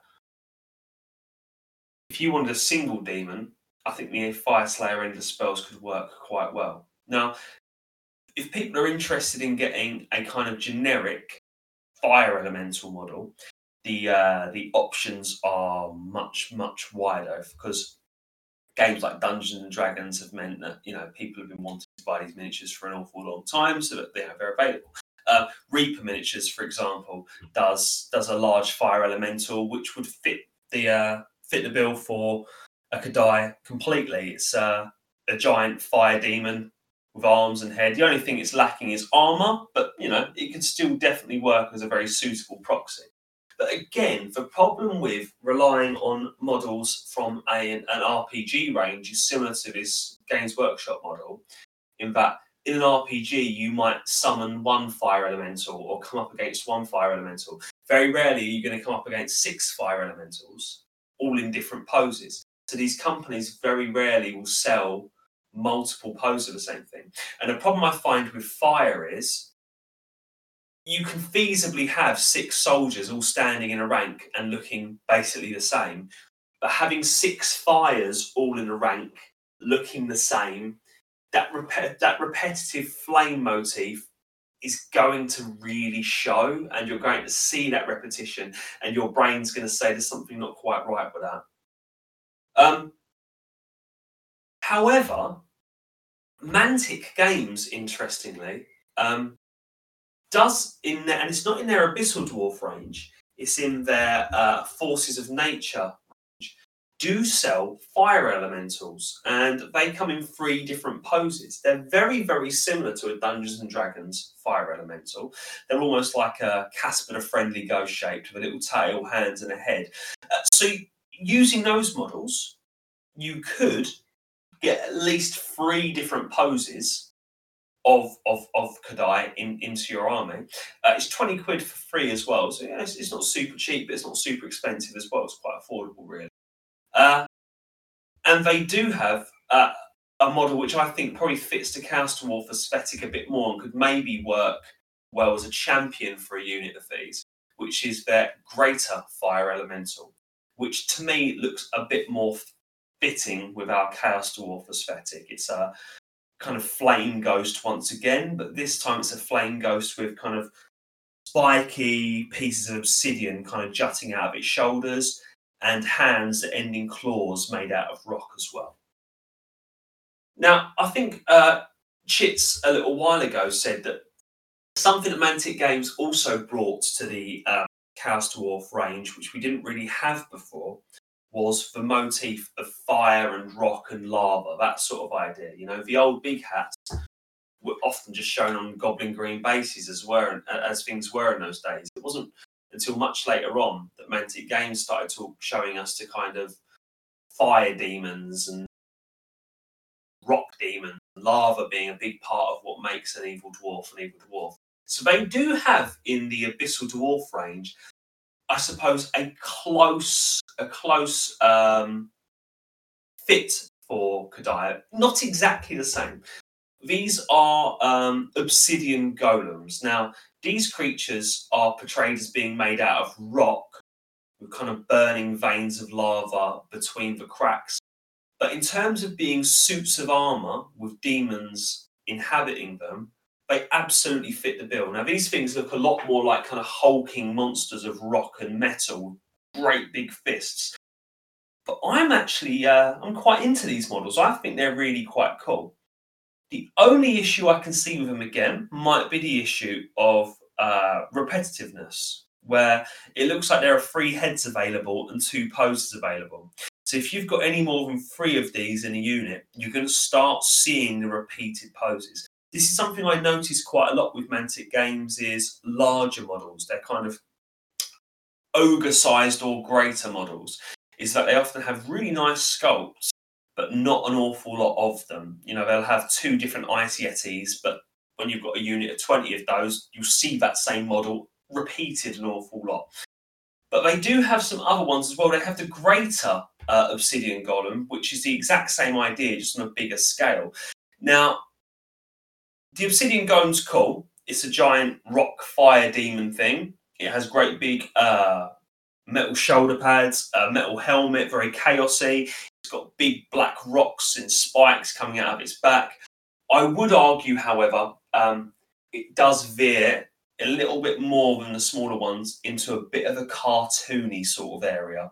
So the Abyssal Greater Obsidian Golem is a cool model, but if you're going for a very grimdark aesthetic, this might not fit as well. It almost has a bit of a Skylanders sort of look. I think if this thing was standing next to 1990s Big Hats and all their cartoonish glory, it could work really quite well. Standing next to Legion of Asgore, it might not work quite as well. Just doing a little bit too cartoony for that range in particular. They have their they have another version of this model for their Vanguard system, their kind of their skirmish game, however, which really, really fits the bill as far as a Chaos Dwarf Magma Fire Demon goes. It's less cartoony than the previous one I spoke about. The one that they use in Vanguard is much more chaosy. It's got a great big metal horned helmet. It's got kind of lava pouring out of its feet. It looks nasty. It looks angry. And one of its hands ends in a giant lava gun, which is so Chaos Dwarf. It's absolutely fantastic. Another game company that has recently been creating models that could fit the bill for a Kadai Fireborn is TT Combat. So yeah, this next one I was going to talk about was from Troll Trader, from TT Combat. Now you might know Troll Trader from eBay, who's been around for a long time selling secondhand miniatures, then branched out into doing TT Combat scenery, really affordable MDF stuff. A couple of mates have used it for Mordheim and for Necromunda, can fully recommend it. And more recently been doing miniatures as well. Haven't actually bought the miniatures, so can't attest to their quality, but the pictures look quite nice. So what we have here are fire elementals from TT Combat. And it's interesting. Often fire elementals are shown as being kind of ghosts. They have kind of like a wispy end to their body, a bit like a genie or something like that. Whereas 2 out of the 3 sculpts here have explicitly been given legs and they're walking forward. And there are rocks jutting out from these fire elementals to kind of take the place of hands or shoulders or a head here and there. And all 3 of them look very individual, which is really quite nice. And I'm quite a fan of these models. I really, really am. But it's going to be the same criticism that I've had for essentially every range of fire elementals I've looked at. And this does include the Forge World range as well. It's a very hard model, fire creatures, to get right when you are having a rank of 6 of them, for example, because the repetition's always just so obvious. You know, once you've seen those 3 sculpts, once you've seen those 3 positions, and then when you have 6 or 9 or 12 of these, and you see it over and over again, with something that's not made out of fire, that can work. Monsters can be standing in the same position, but flames can't be standing in the same position. So it's a very hard one to get right. I suppose one could, depending on how scale works on these, use different ranges and mash them together. A lot of these fire elementals are generic enough that they would work together in units as all being different. And scale isn't so much for consideration when what you're dealing with is some kind of spirit or demon. It doesn't particularly matter too much. I think they were the main ones that I found on my travels across the internet, actually. Who else has got some? Michael, have you managed to find any Kadai Fireborn proxies in your ever-expanding library of STLs? I did. Well, to be honest, I figured it was Kadai in general, so I didn't really get Fireborn specifically. So there's also some proxies that I would have used for destroyers more specifically, but That works as well. Yeah. Yeah, I assumed that since, for example, as mentioned before, Chubb's proxies they go all over the place, and that works fine. So why wouldn't these? The first one I wanted to discuss are some Titan Forge miniatures. A while ago, maybe a year ago or something, they released the Sons of Kashan-Vra dwarfs. I hope I pronounced that correctly. And they are, well, somewhat. They're not specifically Chaos Dwarfy, but they are very mechanical. They use a lot of bolted armor and stuff like that. and they had some interesting models. A lot of those ended up in my armies, like the blunderbuss units. It's from the same range. But they also had some bigger models, which in my head didn't really fit. I felt that they did. The hunching, I mean, Chaos Dwarf with its head more between its shoulders than like standing. The ones I sent are, I forgot what they're called, but they're and you have two options. One with a sort of forged head helmet. They don't have a lot of flames specifically. You know, there are some rocks sprouting out of rock or something. They could just be from one of their factories and be, well, you know, fit pretty well in an army. And taking that bridge from what I said earlier about fitting with older armies, the next one is from the same range. I forgot their name, but they are a little bit smaller than the golems I just shown. But the same principle applies, and they, funnily enough, have the same chain beards as Reaver's model. So that's, I didn't see that before, but that's a funny coincidence. But the same rules apply here. They're mechanical, well, suits of armor. More or less. Well, I don't see them as suits of armor because they have mechanical joints, but I could see this being a possessed animated suit of armor with some added flames here and there that could work beautifully. And then finally, from the last model from that range is the one that we saw in the last painting in the Golden Hat competition. Heavily converted though, but I forgot who made it. Maybe you guys can help me out. Paint this, I believe. Yeah. Well, it's the base model you're seeing here. And I don't really have to explain why this would work very well as a destroyer or even maybe a fireborn.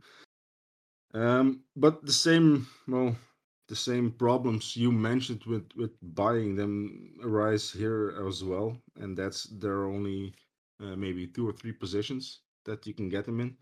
Now with digital files, you have the freedom to add or modify them yourself, or even be lazy and just mirror them, so you can like, you know, slightly alter them and maybe mirror them on their x-axis while giving you 2 poses for very little effort. But yeah, I find these. I like them, but they don't fit in my Grimdark army, per se. Cool. I wanted to mention about the fact that these ones you've said here, these kind of robotic, I would say, looking ones, right?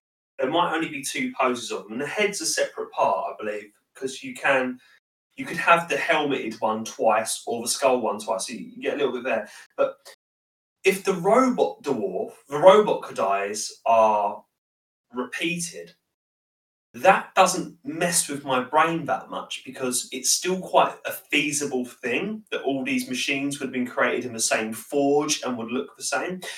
In that the same way that the repeated fire being the exact same shape does. So I actually think that these ones, although I know what you mean, it would have been lovely to have more poses of them. I do think that these models being repeated in a unit would work better than some of the ones that I showed made out of fire being repeated. Do you know what I mean? Yeah, absolutely. I would really like to see somebody lean into that issue and have a unit of 6 or 9 or whatever fireborn and have no similar models. Have them all cherry picked from a handful of different places. I think that'd be really interesting to see, and just lean into it. Yeah, definitely. You know, these Chaos Dwarfs are going around experimenting, just throwing whatever demon they can. Maybe these certain demons would be bound into these suits of armor necessarily, or other ones are just kind of this raging fire elemental they're just barely managing to contain within, you know, a helmet.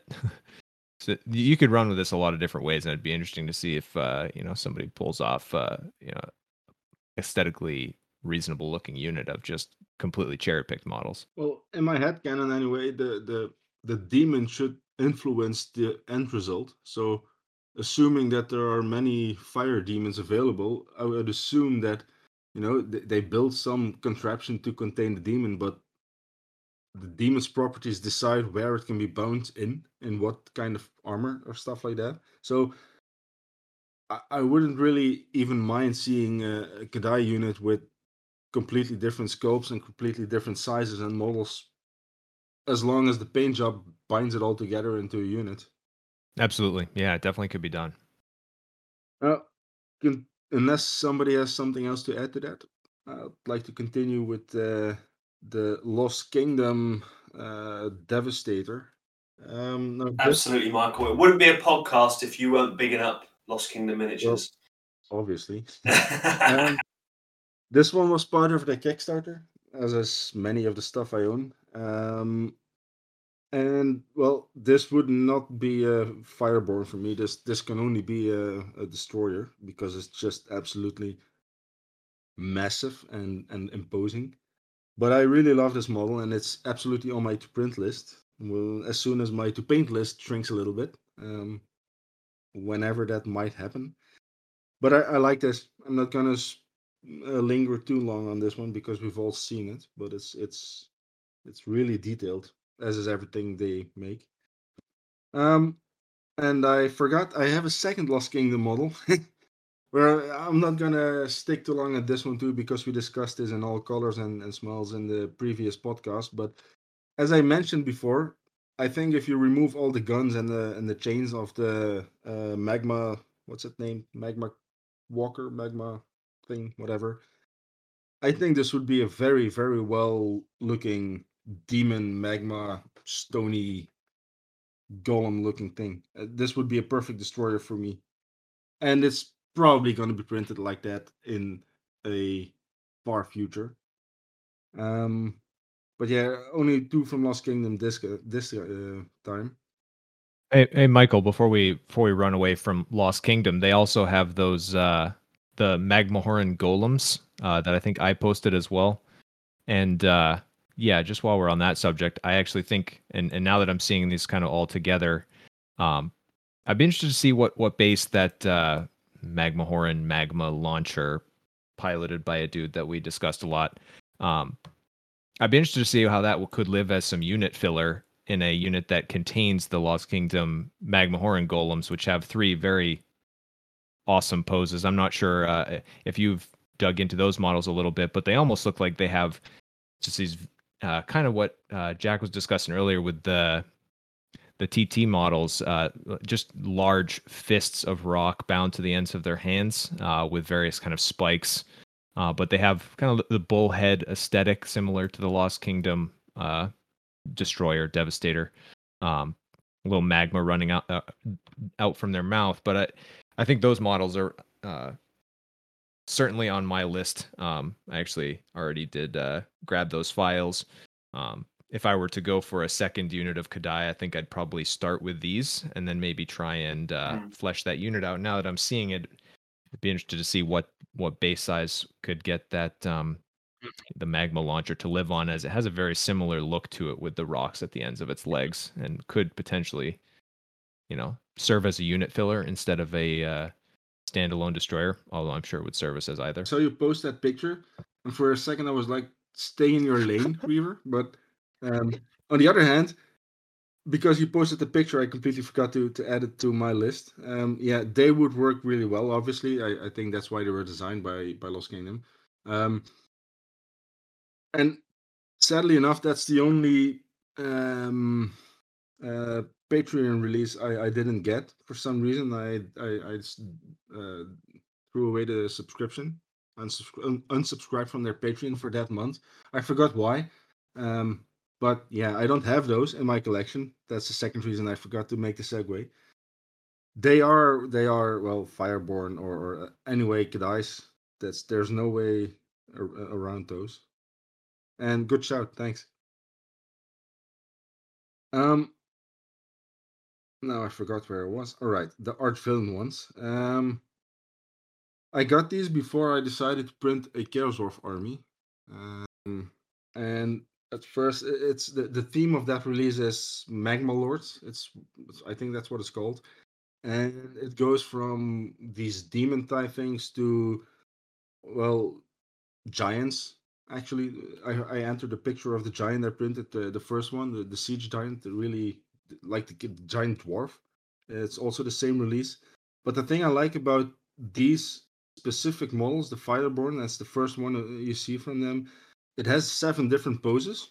Now they're not completely unique because I think there are like 3 or 4 different tail sections and then a few different tops. But in the end, if you put them in a unit, they look different enough for it to work for 7 units or maybe even more, because it's quite a large number to build a unit from. And then there's also a champion type one who's wielding 4 swords or something like that. And I immediately like these. They're called fire salamanders, but I instantly saw Fireborn. And the cool part about that is they also have 2 weapon options, so you could make 2 different units with different weapons to make them aesthetically differently. And they are nice. They have like these magma firestone tails, which have metal scales embedded in them, if that's the right word. I didn't include a picture of the ones I painted. I forgot. But they work really well in a unit, and they fit nicely on a 40mm base, so that's a big bonus. And another model that's included in this release is the one that I first picked to be the destroyer in my army. Now, there's one thing I don't like about these, and that's that they're basically mirrored. Like the front and the back, they have 2 sets of arms. They have 2 sets of, they can have 2 sets of legs. They have 2 heads and stuff like that. It's like basically 2 models stuck together. But they do, like, if you look at them, it's like it's a hulking suit of armor, like thick plate armor with flames coming out of them. So that worked really well for me. I had a really hard time painting them, and I'm still looking at them. They're still on my painting table because they don't feel complete, but they look good enough. I'm not sure what to do with them. But I like these, and they have a lot of options because you can give them. I think they had like 6 or 7 different weapon options for each side of their arm, left and right. Different head options, different leg options. Really versatile. And if you don't like those, then they also no, sorry, forgot. I thought I had another one, but apparently I didn't post it, or I didn't have one. So yeah, that's the last destroyer actually.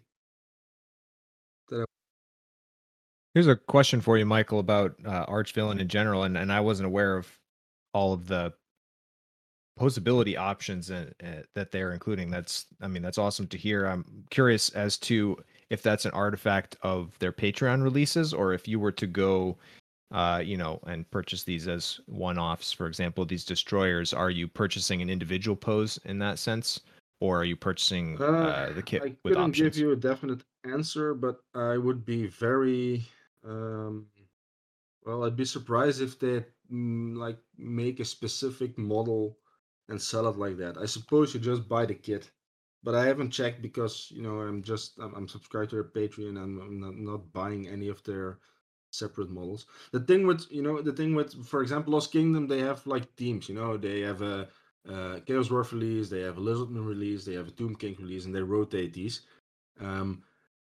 With Archvillain, they just pick something, and that's what you get. You get a whole lot of models, you get a whole lot of detail, but mostly it's like a one-off theme.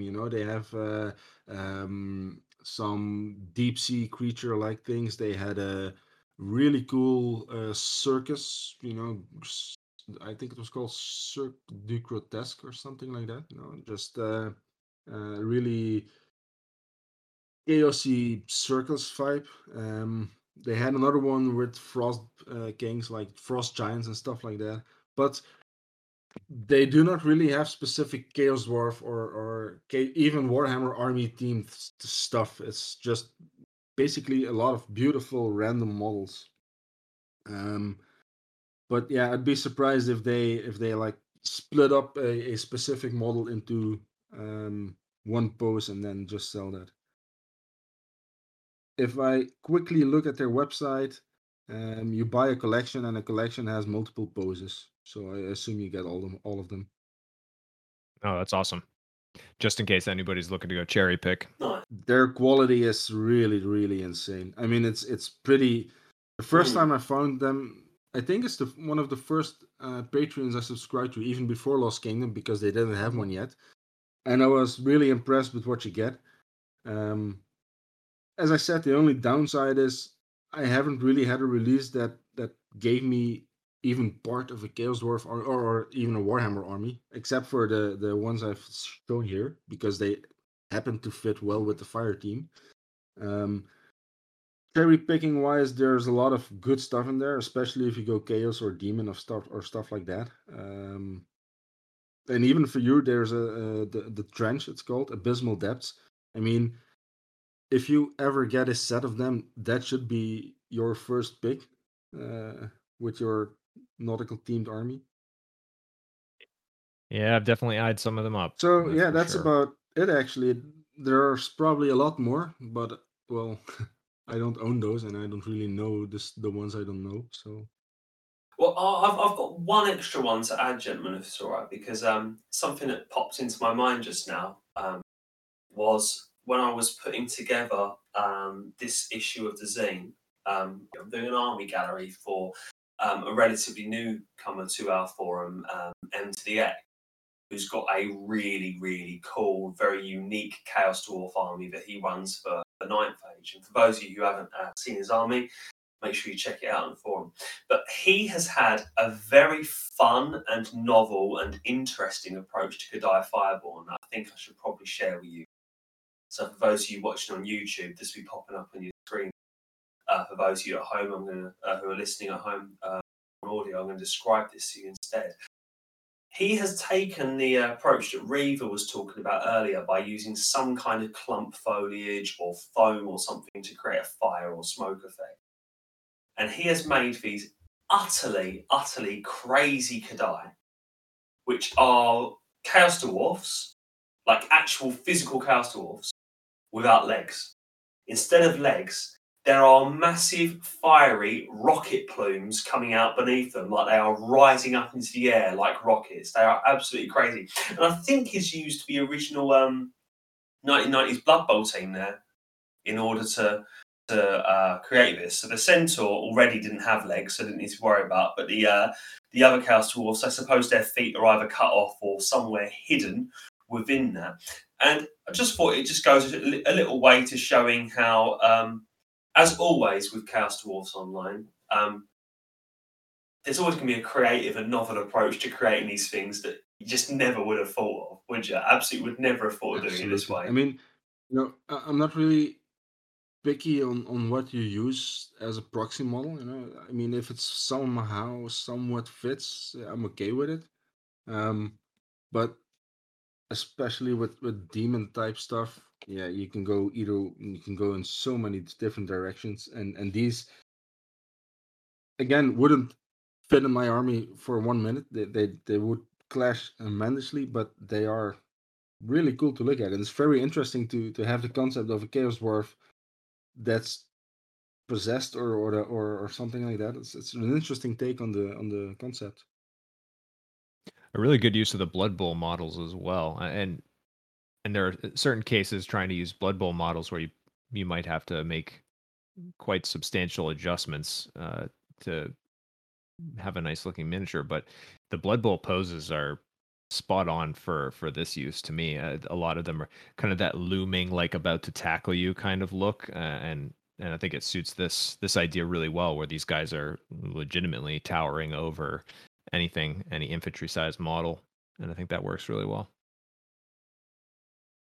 Yeah, it's kind of tapping in as well, isn't it? To that genie kind of look, like the Jin that Lloydriel, that Eddie drew, and similar thing to what you created for the last competition, Reva, where the idea of Chaos Dwarf Genie is now becoming something of a recurring meme on our forum, and it's interesting, isn't it? This is a classic thing with Chaos Dwarfs Online. We get no official support for our faction from the company. That may be changing in a year or two, who knows? But we get no official support, and so we end up creating our own ideas, and these own ideas end up becoming self-replicating. Before you know it, it's now law. Chaos Dwarfs have genies. I wanted to say the best part for me about Chaos Dwarves is you can basically just take any bit box and throw some glue in there and just create some fluff, and you get a model that would still fit. I mean, you can go really crazy with whatever you want to make, and you can still make it fit within the army fluff wise.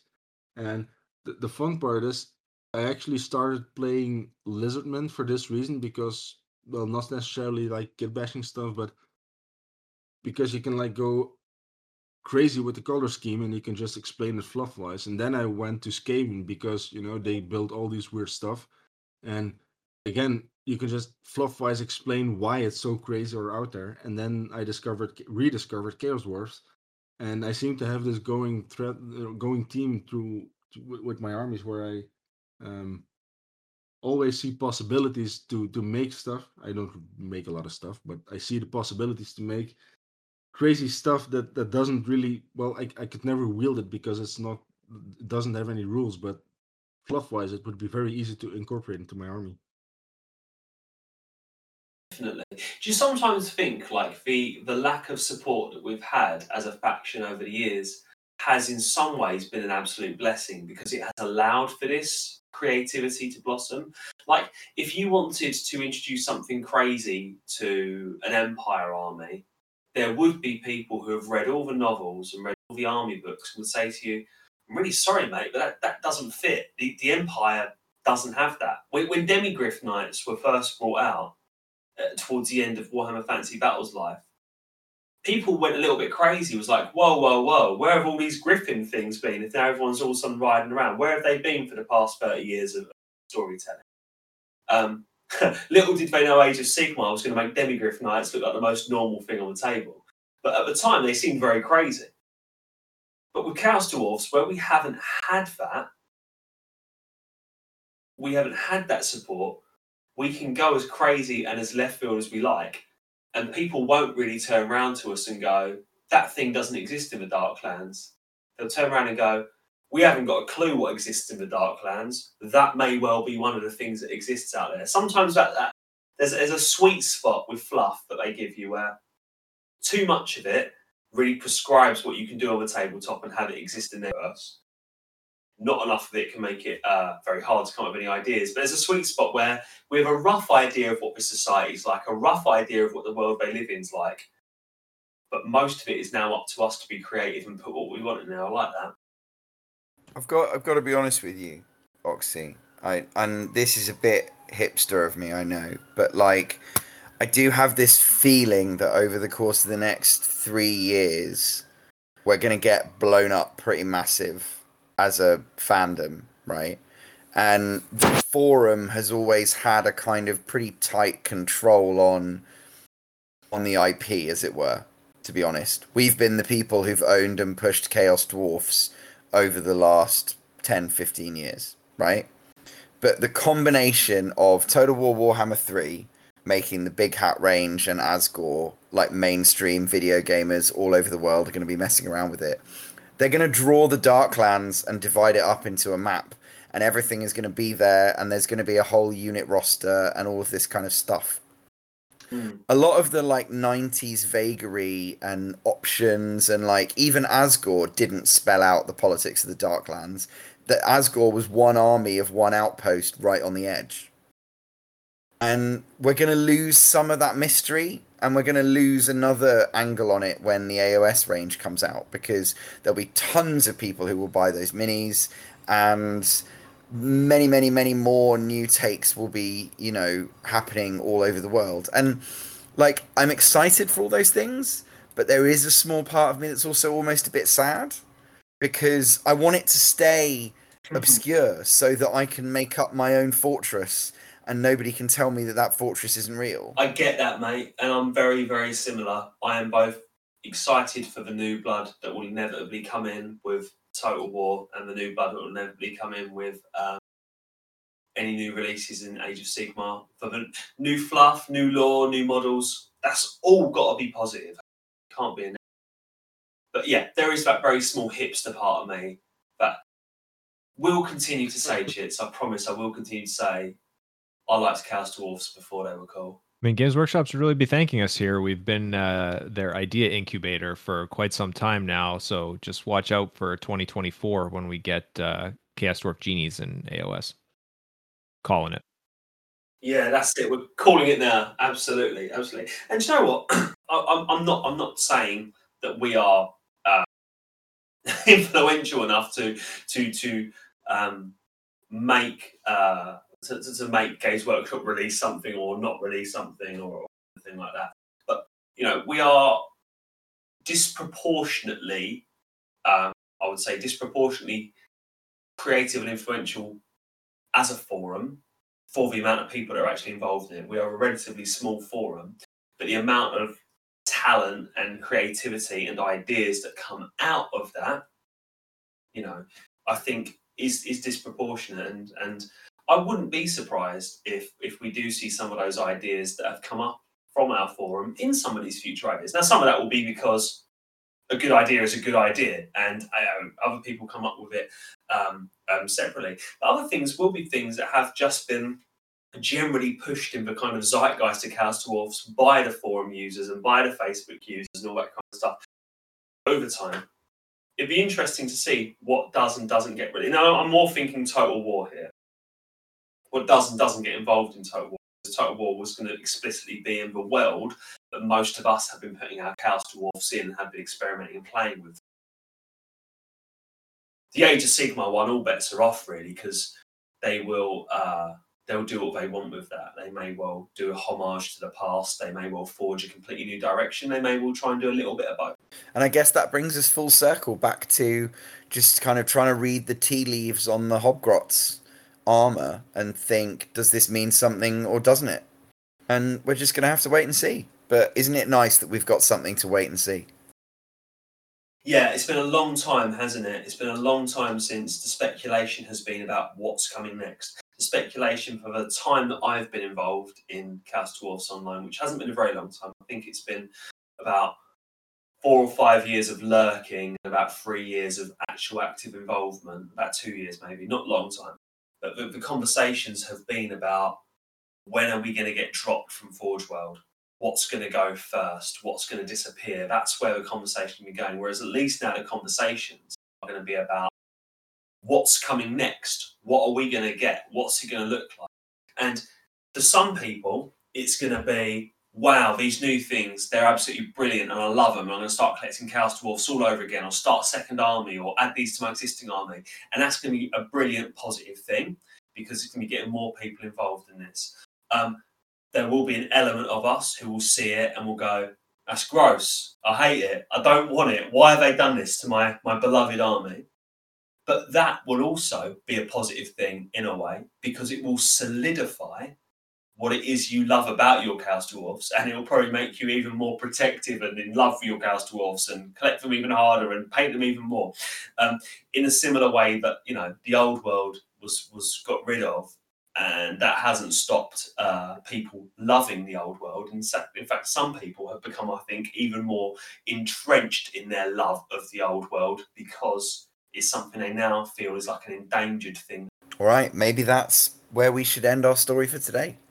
Yeah, and I think actually that's quite a nice point to go on to, talking about what we're going to be doing next, because next we're going to be having an interview with another kind of defender of the old ways, someone who saw some of the new stuff coming out and instead of going with that, joined a community that has preserved some of the old ways, but has also been extremely creative in creating new ways to enjoy the old ways. Now, we're talking about the Ninth Age. Now, for those of you who don't know, the Ninth Age is a rank and flank fantasy game that is community created by a lot of people, not only, but a lot of people who are veterans of the old Warhammer Fantasy Battle. Now, this is not a 9th edition or a fan edition of Warhammer Fantasy Battles. This is its own game with its own army books and its own systems.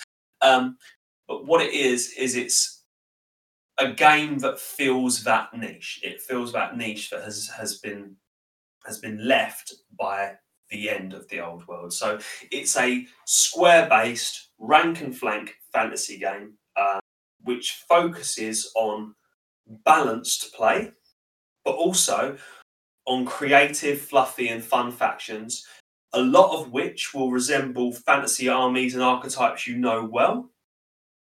Some of which will be new takes on some of those armies.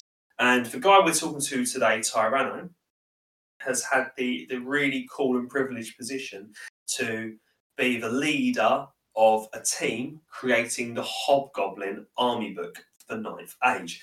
And Chits and myself were lucky enough to sit down with him last week and have a good old chinwag about how this book was created, about what it contains, what it doesn't contain, about how you can get involved in the 9th Age and their community.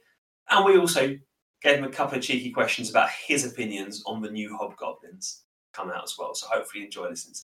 But from the main team here today, that's all we have prepared. So we'll say goodbye now, and then we'll hand you over to last week's interview. So, catch you later. Ta-da.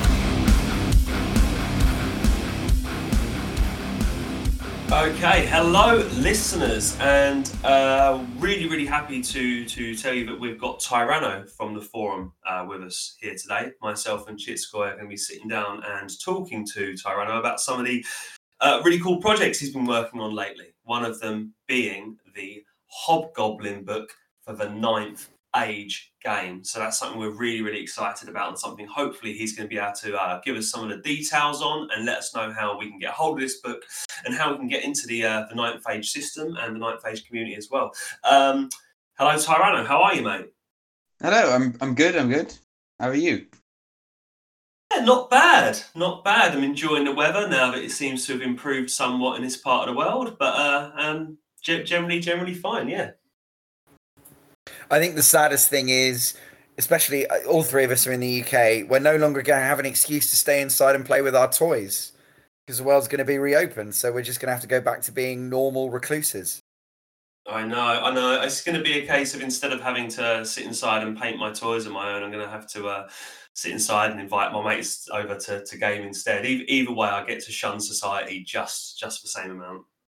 Right, so Tyranno, the thing that we want to talk to you about today was Hobgoblins, but let's start off by talking about your hobby, mate. I mean, how did you get into Warhammer? When did you get into Warhammer, and how did you get into the kind of the miniature collecting, painting, and gaming sort of hobby?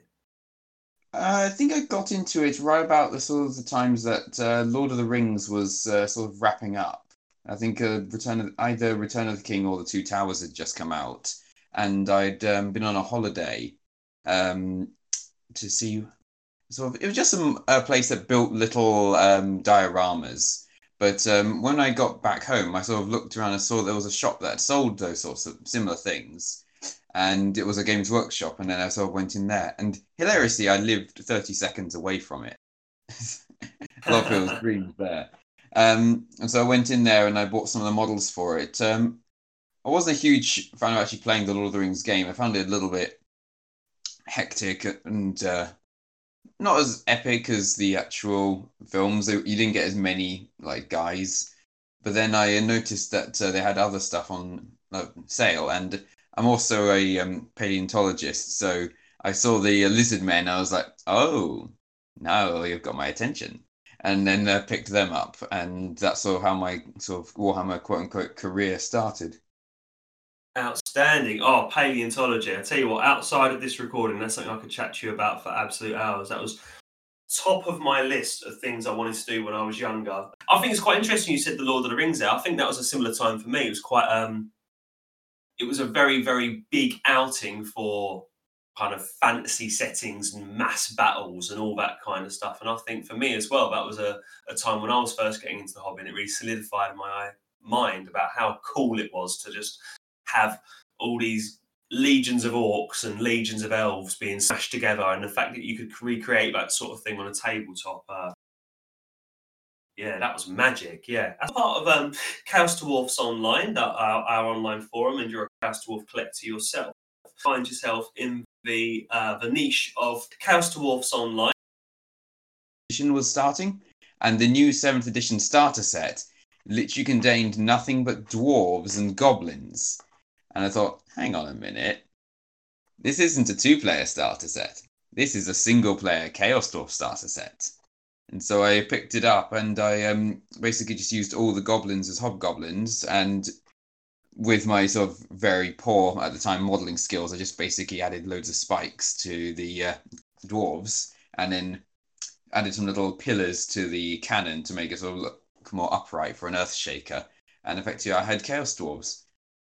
That's so cool, because that really is seen by a lot of people on the forum as an almost a bit of a golden age in our forum days, the Battle of Skull Pass days, when so many people had come to the exact same conclusion as yourself, where goblins versus dwarfs, why not goblins with dwarfs? Let's turn this into one big army collecting box. And I think, we can still see people like Xander's armies and Tubbs' armies and stuff from the time where they did that. And actually, if you look back at the first ever Golden Hat competition, I'm pretty sure the first ever Golden Hat competition was actually to convert a Battle of Skull Pass warrior into a Chaos Dwarf warrior.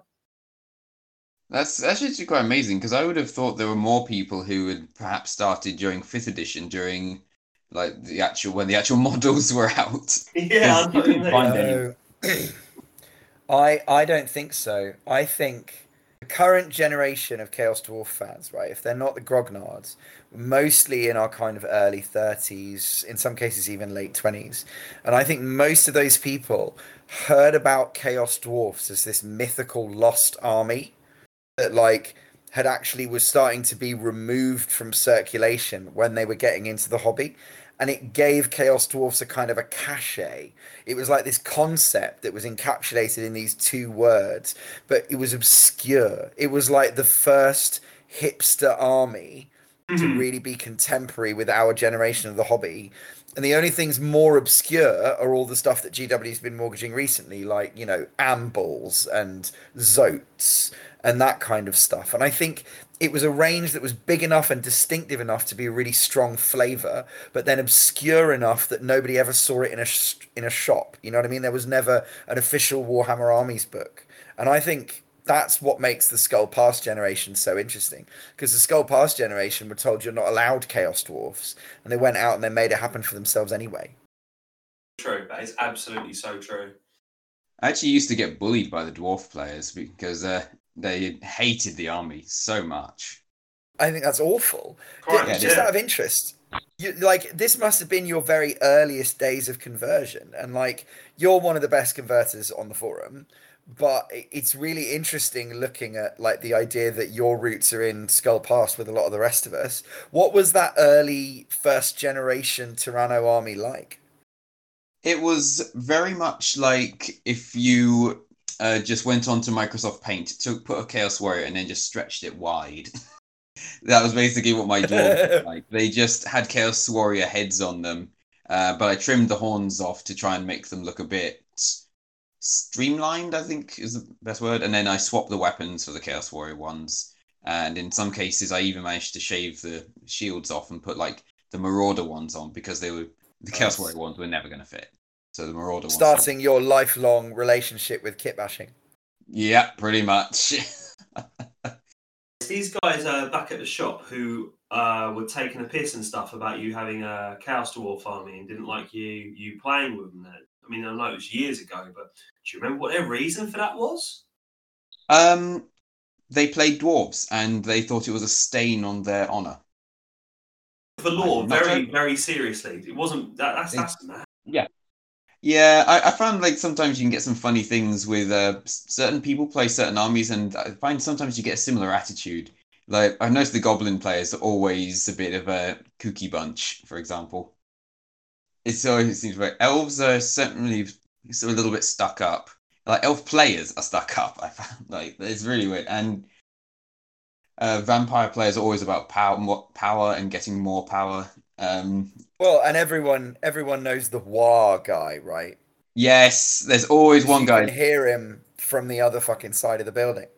Oh, I could. There was one guy who did it at a tournament in a aircraft hangar with multiple floors, and they heard him from a different floor. See, I'm a 40k orc player on and off since I was about 10 years old, and it's always had that bit in the rule books, hasn't it? You can shout "war" as well while you play it. and I've always just been so fucking timid. It's just like, I'm going to take my my wire now. Okay, thank you. Interesting. So let's have a little chat about the project you've been working on lately. Now, the book, the Hobgoblin book you've been working on, is for a game called The Ninth Age. Now, maybe if you could just, Tyrone, give us a bit of a breakdown, and this can be as simple or as detailed as you like, really, for the listeners at home. What is the Ninth Age? If you had a friend who was into wargaming but wasn't aware of the Ninth Age, how would you kind of describe it to them? Okay. The Ninth Age is a square-based fantasy battle simulator. Quite a lot like how Warhammer used to be, in that you have units of models on square bases, but you also have some individual models on square bases, like giants and dragons. It's all, not all online, but all the rules and everything are online and can be downloaded completely for free. The entire project is also completely, I don't want to say fan made, but it's made by people who were fans and sort of came together to create this sort of entire game. And it's constantly growing. It's a living game in the sense that there are relatively frequent balance updates where you'll get points changes based on tournament results and things like that. It's quite a very, I don't want to say strictly balanced game, but it's very well balanced. And well, some people may shrug that off as, oh, win at all cost tournament players. I found that for casual players, there is nothing better than a balanced game, because back in the day, if you were to take a fun Warhammer army, you would quite often just get ruffle stomped if you just took the fun stuff, because some guy, even if he wasn't win at all costs, would have taken something that just happened to be superior and would just crush you. But that's what's happening in AOS now. Yeah, that's the thing about the competitive, isn't it? And I do have to declare my bias straight away. I am very, very much a narrative gamer. You know, I paint things that I think look pretty or cool, and I write army lists because the book says it would be good that way, as in like the novels and stuff, or because I've had an imaginative idea. But when I used to, and I don't do a lot of club gaming anymore, when I used to do club gaming, I found that if everyone is a different type of player, it forces everyone to be a tournament player. Because if you turn up with a fluffy list and he turns up with a tournament list, neither of you are going to have fun. That tournament player isn't going to learn anything. They're not going to have any challenge. And you're going to get all your toys out, and then you're going to put all your toys away immediately afterwards and go home. And an unbalanced game just exacerbates that problem, doesn't it? Yeah. And some factions don't get the good graces of being given a tournament list at all, right? Which is the situation for Gloomspite at the moment, where they've got too many randomized faction mechanics to the point where if you like the models and you want to play tough, you're not going to have a good time.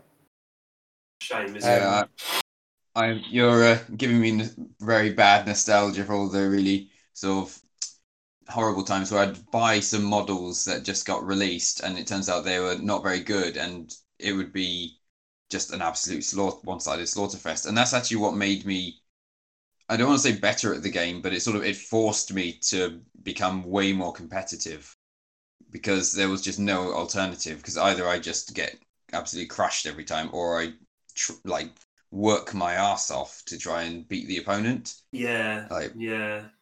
And and then you'd also get factionalism with people who did play casually, and they'd hate the people who played in tournaments, and it never got very pleasant. But with Ninth Age, I will say that going to tournaments, it has been the most pleasant experience in wargaming I've ever had. They're the nicest people.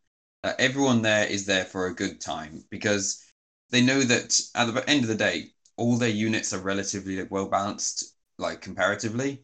So no one's there just bringing almost like a gimmicky army and is going to just get absolutely spanked just because they brought stuff they liked. You can bring stuff you like, and you've got as much a chance as anyone else. I would argue as well, and you might be able to tell if I'm right or wrong here, but at a ninth age tournament, surely you're in a room full of people who have all at some point made a decision to basically divorce themselves from the constant meta change of a living Games Workshop game. They've made that decision to go, I'm not playing that anymore. I'm playing something else. And so that I would suggest weed out a certain group of players who maybe wouldn't be as much fun. I'm not a psychologist, but I've had similar discussions as to what were the players who were quote unquote not left behind playing with Games Workshop games, and who were the ones who went and played like ninth, or even went back to playing older versions of Fantasy. Like, what mindsets were behind those? And it does make me wonder, because there were very unpleasant people I'd played against, not commonly, but there were ones that were pretty horrible during my Warhammer days, and I just never see them touch like certain other games, because I guess there is some sort of mindset behind playing a certain game. Yeah. I'm not saying AOS players are horrible. I'm not trying to say no, that. of course not. Of course not. Yeah. I realize it could have come across like that, but it's just certain games will always attract certain types of people for whatever reason. And I think the word you possibly were looking for was meta chasing.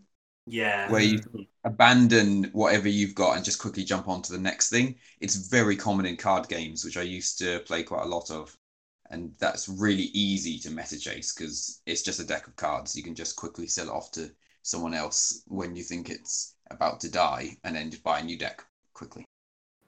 And my understanding, Tyranno, is that as part of the game mechanics of Ninth Age, you're actually not required to set fire to your army. Is that correct? Because my understanding is that the vintage Square-based community has had some issues with flammable and game mechanics that require armies to be set on fire, and I'm pretty sure that Ninth Age is the club for people who liked Warhammer Fantasy but not setting fire to Square-based miniatures.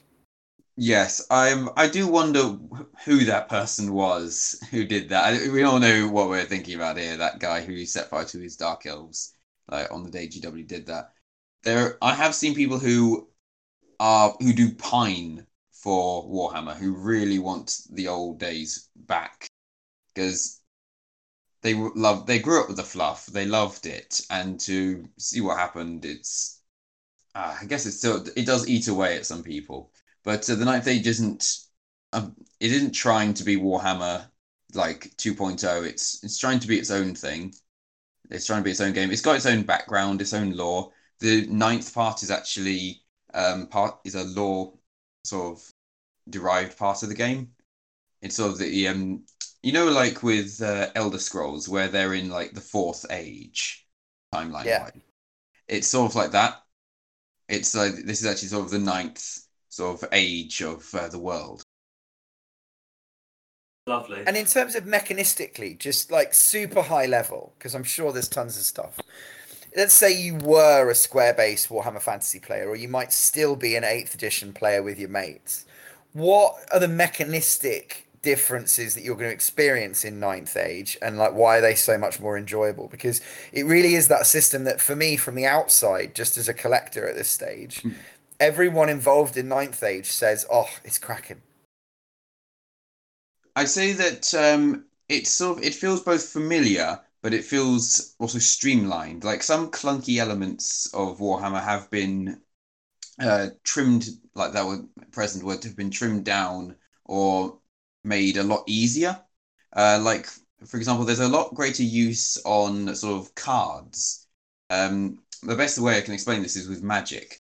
With Magic, what you get is you get a deck of 8 cards, and you shuffle them before the game, and you place them down, and you'll draw one at the start of each Magic phase. And what it has is it has a set of numbers. The first number is how many dice both players get, and the second thing is something called Veil tokens. The Veil is sort of where the demons hide behind. It's like a nether realm.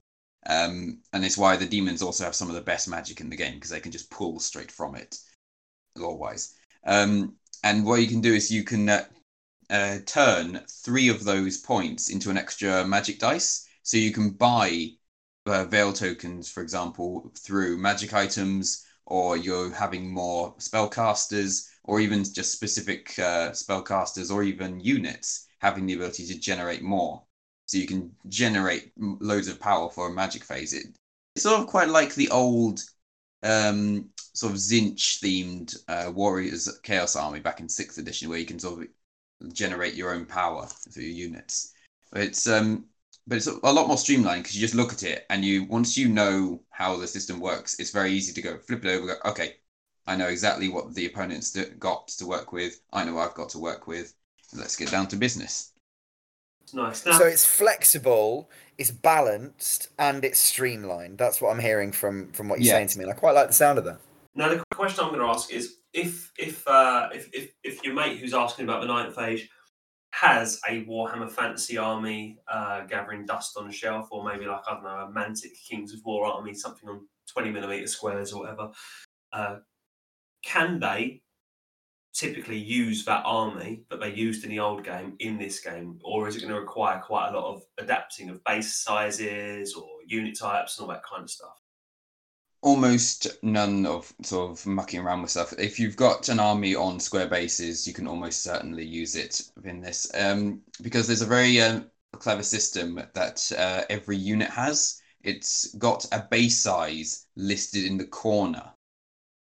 So you can use it for any company's models effectively. So it'll just basically go, like for example, I can just pull open the book here. Hobgoblin levies. It says base size 20 by 20mm. So okay, if I've got a model that's on a 20 by 20mm base, it looks roughly goblin-esque, I could use it for that. If you've got an orc that could fit on a 25 by 25mm base, then it can fit on that. It's really flexible model-wise. It's really open. And in fact, this game has opened my eyes to companies outside of Games Workshop. Like, I've been looking at historicals, looking at other fantasy games. I've even taken a Star Wars model at one point. That's interesting. It's very true. Well, I've recently been building fantasy armies, which are historical models. So I'm currently working on a 28mm Roman army, and I've been trying to just look at the different systems in which that can actually be used in. My gaming group primarily uses Warlords of Erewhon, so base size that doesn't matter in that at all. But I have both 6th and 8th edition Warhammer here at my gaming room, and I also have Mantic's Kings of War, but probably could use my my human army here in the 9th Age, couldn't I? Yeah, perfectly. There are multiple human armies, but also there's multiple armies which are on the same size base as the humans. Like, if you really wanted to, you could take our rat-based army, which is the Vermin Swarm, and you could play the Romans as them. There's no issue with that at all. In fact, the rats are supposed to play in a style similar to the Romans. Well, they will once they've been updated. The rats are actually going through an update at this point, and we'll see at the end of it what they look like. Interesting. Now, you say about how the hobgoblins are finished, the rats are going through an update. How do these books get created, and how do they get kind of updated? Because it's not like when a company owns an IP and says, we are doing this and we've hired this writers to do it. From what I understand from talking to you, this is a bit more like of people within the community, the 9th Age community, are getting involved and are chipping in and stuff. So maybe you could talk to us a little bit about that. How do we go from not having a hobgoblin book to having a hobgoblin book? All right. Well, the Hobgoblin book is an auxiliary book, which means it is sort of created to be an offshoot of one of the other books. But what happened was they sort of announced that the book is sort of coming out, the parent book, and then they started working on that one.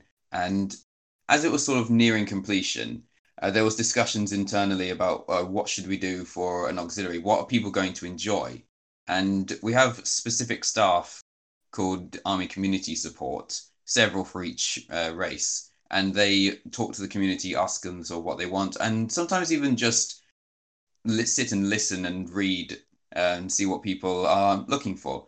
Like, for example, I am actually the Army Community Support for Infernal Dwarves, which are the sort of kind of equivalent to Chaos Dwarves.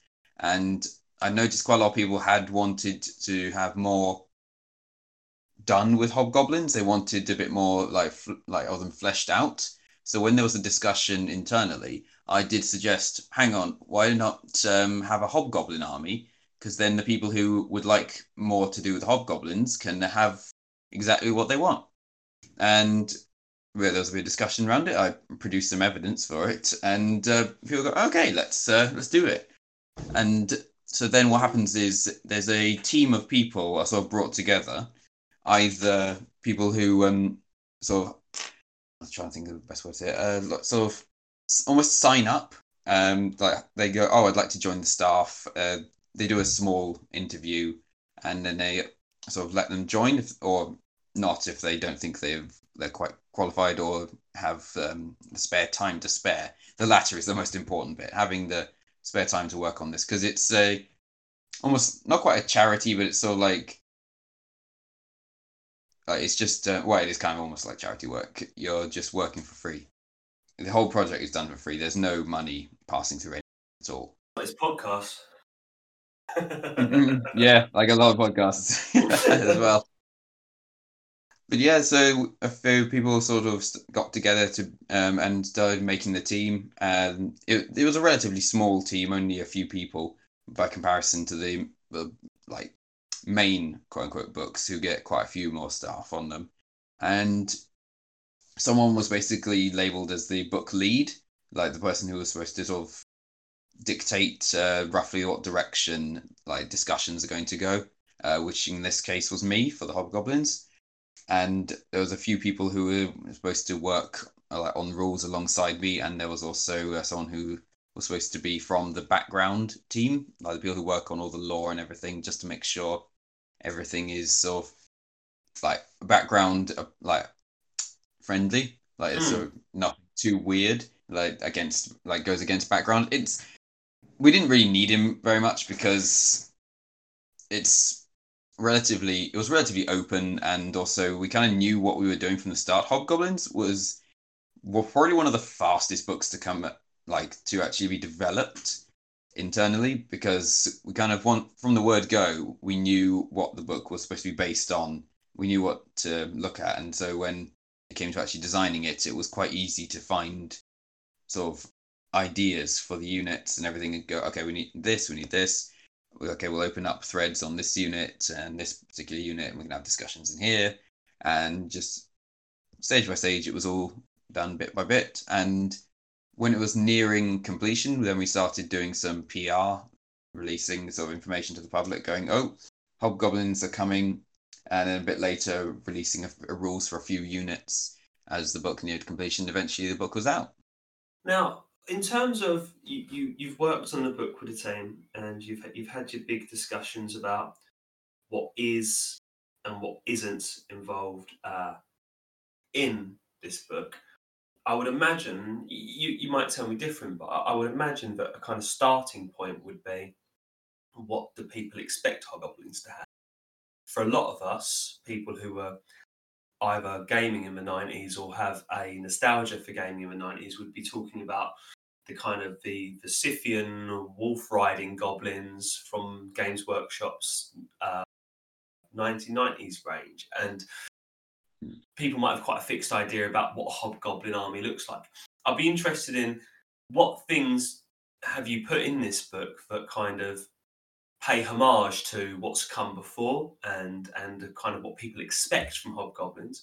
But what else have you put in this book, perhaps, that goes in a new direction, or adds something that people maybe hadn't considered hobgoblins would have, but now that they've got a bigger range because of you having less limitations with this book, things they can have now? Okay. When we were looking at what the hobgoblins were supposed to be, because we were trying to look, well, initially we had a historical army to base them off, because it gives us a few ideas of units to look at, and also army structure. We based them off the Sassanids, who were sort of the Persians during the Dark Age, to put it rather bluntly.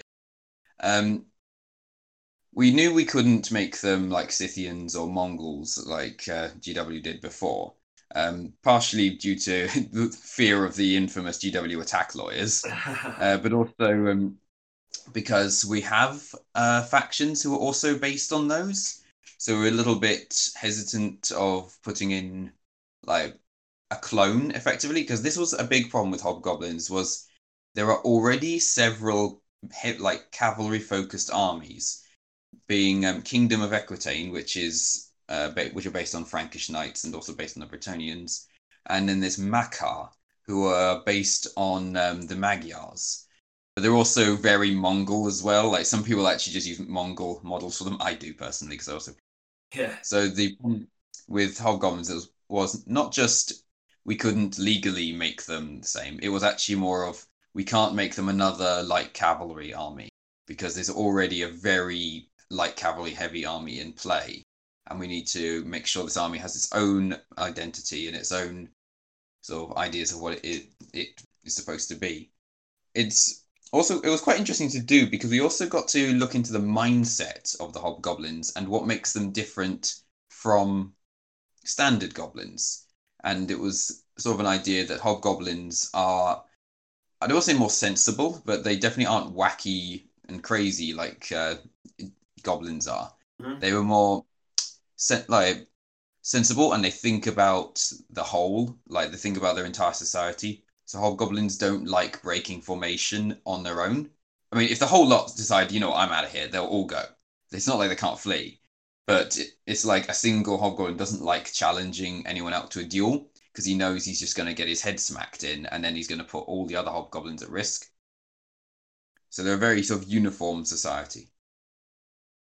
Interesting. And as to like specific unit types, is there something that as specifically kind of you could point out as going, this was taken from something that Sassanid Persia had, and this is our hobgoblin kind of take on that? Oh yes, there are two main units, for actually probably three if I put them like that. There's the quite bluntly named Hob Cataphracts. Sassanids were quite well known for their use of exceedingly heavily armored cavalry, Absolutely. which the Greeks called cataphracts. For us, like now, for the real world, they're a man on a horse and covered in like armor. For the hobgoblins, it's a hobgoblin riding an exceedingly large and very aggressive wolf that's built. It's kind of like a wolf, but if you bred it like you'd breed a cart horse, it's a really bulky animal. Like it's much slower than a standard wolf is in the game, but let's say its bite is worse than its bark. Interesting. There's another cavalry unit which is based on this really funny thing we found out, where the Sassanids used to call one of their cavalry units the Immortals, because they were trying to emulate the same kind of respect that the Achaemenid Persians did with their immortal infantry. So they named them the same. So we did the same, but we called them Eternals as a kind of like a cheap knockoff name. And Very cool. yeah, then the third unit is a unit called Tusker Mahuts, who are based on the Sassanid heavy use of elephants, and they're basically supposed to be like hobgoblin elephant cavalry.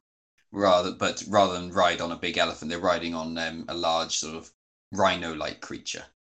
But there's still loads of little hobgoblins on the back with pointy sticks jabbing.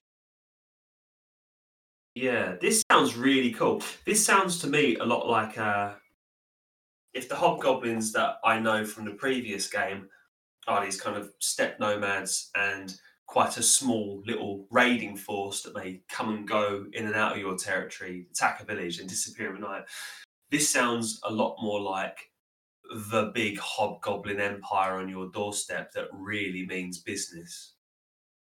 Yeah, it could be even played like that, because there are some light cavalry options. It's not many light cavalry options, because heavy cavalry is the focus in this army. But there are still some light raiding cavalry with sort of smaller lances and bows, who are supposed to be like harassment cavalry. So It is definitely feel like these guys are the big deal, although they are actually still, like with Chaos Dwarves, these guys are vassals to the Infernal Dwarves. And in fact, there's quite a funny thing in the Hobgoblin lore where they are trying to use various tricks to pretend that their military isn't as good as it actually is. Brilliant. To sort of try and get out of the yoke of being a vassal state, because they're trying to secretly build their military up to overthrow the Ivernador someday. So they haven't lost their backstabbiness one bit. No, they're just hiding it. I guess for me, Tyranno, what interests me the most about the whole concept is that you're taking a faction that was really very small when it was conceived of, right? And I was talking about this on the Discord the other day. The total number of GW Hobgoblin units is like minuscule. It's like melee infantry, bow infantry, melee wolves, bow wolves, a bolt thrower, and the heroes. And then in the Dogs of War list, one character and one unit of light cavalry. And what you've done is you've kind of given it a lot more credibility. Are there any kind of armies besides the classic GW Hobgoblins that really inspired your design from a tabletop perspective rather necessarily than the historical perspective? One thing I did look at was I did look at Total War Attila for a lot of the sort of designs and the ideas behind the units. There are some units which are basically Hobgoblin equivalents of those. Those are the ones. Was that the sort of question you were looking for? The answer you looking for? Yeah, absolutely. I'm just super curious because, you know, you've added a lot to this whole concept, and I think it's fascinating all the different places that it's come from. If someone's going to play Hobgoblins in 9th Age, what's it going to play like? What factions is it going to be similar to? Okay. I guess I don't think there's really any that you'd find in, like, definitely Warhammer, because that's the one I'm most experienced with, but other than this, that play like them. Because the Hobgoblin playstyle for this book is a lot of cheap infantry that try to sort of almost bog the opponent down to allow the heavy cavalry time to come in and crush the opponent. That's sort of the idea, is that they use a lot of static sort of combat resolution and just basically just holding there for just long enough for the cataphracts and the Mahuts to come in and sort of smash things. They're also a lot more focused on archery than before. Like, in fact, the Hobgoblin like special rule like that all the models have is an archery one, and it's part based on the Hobgoblin lore, and it's also part based on what the Sassanids were good at, which was archery. But for the Hobgoblins, it's that they are traditionally were a hunter people.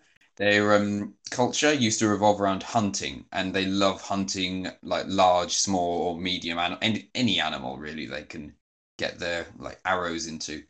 And in fact, the entire point around the Eternals is that they're not a true bodyguard unit in the sort of normal sense. They're a bodyguard that just go out on hunting parties rather than just protect people in like a palace or anything. They're supposed to go out and aid the Hobgoblin general in just killing large wild animals. And so that's what these guys do on the battlefield.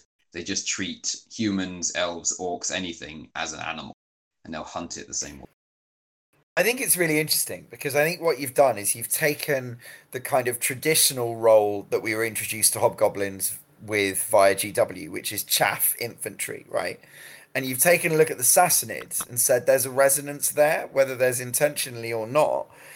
The Sassanids were known for the weakness of their infantry, right? That's all the Roman histories, and whenever the Romans catch them in the mountains or any kind of environment where they can't use their cavalry to full effect, they win. And a number of people become emperor via that route. And what you've done is you've taken that and you've said, yeah, everyone knows Hobgoblins are hopeless infantry, but then you've given them that extra flavor that draws on the kind of history of all the Wolf Rider ranges and Ogla Khan's Wolf Boys and the kind of Mongol concept, and turned it into this, what sounds like a really joined up whole, which I think is probably going to be a lot of fun to play. Oh, thank you. That's very flattering. We've got a lot of positive feedback from people who have played the army. I mean, I'm not sure with the people who wrote some of the other books, but I've been getting quite a few like personal messages from everyone who's having fun with the book. and they're saying the book is really fun to play. It's not finished, by the way. It will undergo a couple of small revisions where we try to fix any potential problems, like the community sort of spots and go as actually this unit isn't performing quite as expected, or this one is completely usurping the role of another one. So we'll have a look at those and adjust them as time goes. But thank you so much. That's really flattering. I was really hoping to catch that sort of Sassanid flavor with this book, but I didn't want to portray the idea of hobgoblins as like having crummy infantry. Now, it'd be very, very hard for us to talk about hobgoblins today, Tarana, without talking about the elephant in the room, which is, of course, that Games Workshop, after 30 years of doing very, very little with hobgoblins, at the time of recording, it would have been last weekend, announced that they now have a unit of hobgoblins in Age of Sigmar now. And that's a very, very strange timing. It's actually coincided with the completion, well, at least of the first draft of these rules. Have you had a chance to see the hobgoblin models that Games Workshop have brought out? Yes, I have had the chance to see them. In fact, I saw them first when someone joked about them in a WhatsApp group I'm in about having Games Workshop basically just I'm not saying copied us, but sort of suddenly just making models to fit our game, which I'm not sure if I should be flattered or not, but slightly am. The models, I've seen them, and quite frankly, they're really nice. They're very, very detailed, and they're very gritty. Yeah. Which does fit with the hobgoblin aesthetic we've gone for, is that these are the kind of the gritty sort of members of the orcs and goblins, which Games Workshop has somehow also embraced at the same time as well, which I'm quite stunned by. I never thought I'd see the day. That whole release has had a bit of a gritty orc aesthetic, and I think I'm going to try not to repeat information too much because I'm aware that I'm recording this before we record the main podcast, where I'm sure the listeners already heard me waffle at length about what I think about the orcs, so I won't repeat myself here. But when you were talking there about having a large wolf the size of a cart horse as a piece of heavy infantry, that's where my brain went to, thinking that release certainly has a large sort of wolf or wild style creature that could easily be converted to fit this army list you guys have written. Yeah, although I would advise listeners to probably use it for a character, because I don't really recommend buying 5 of these kits. No. Yeah, absolutely, for a hero or something. I was more thinking, Yeah. For those listeners who don't have the book open, the hero level the general of the Hobgoblin army is called the Shah. So for a Shah, that would be really good. And in fact, I'm very tempted. In fact, one of my friends wants the entire Stormcast half, and they've offered to split it with me. So looks like I might be getting these hobgoblins after all. That deal is being done all over the internet. Oxy and I almost did that deal, but I think I'm probably going to back out of it. I think that one of the things that's so bizarre is, like, most people on CDO have a pretty low opinion of Stormcast Eternals, but there's never been a bigger reason for us to make friends with Stormcast players and the kind of people that like them. Absolutely. Yeah, I agree with that. In fact, I do often cannibalize Stormcast parts for some models because they've got some useful little bits here and there. But yeah, I was never a huge fan of them. Although this new design, while I'll never play them, is certainly a lot more easy on the eyes than the old one. It's sane, isn't it? It doesn't look like that wide Putin meme anymore. It's certainly a step in the right direction. I mean, like, the meme about them being Space Marines in fantasy is done to death, but it's a meme for a reason, isn't it? They are Space Marines in fantasy. They'll have their differences. It's essentially what they are. But at least this one, as Chit said, has lent more into the realistic, more like a Romano Greco hero of myth, as opposed to power armor. Yeah, they're a lot better. I do love the little sort of not quite chainmail, but the scale mail sort of cuirass they've got going on between the thigh plates. That's quite a nice little detail. It's one thing I hated about Space Marines is they never had anything between their legs, so they always made me think their thighs were tiny, and it just offset me visually every time I looked up. Could never like Space Marines. Honestly, Tyranno, I think you are a man of impeccable taste, and you are one of the sculptors whose achievements I am most in awe of. But I could not disagree with you more. That is the thing about the new Stormcast that I find more annoying than anything else in the world. Why are they wearing little scale mail skirts? I don't understand it.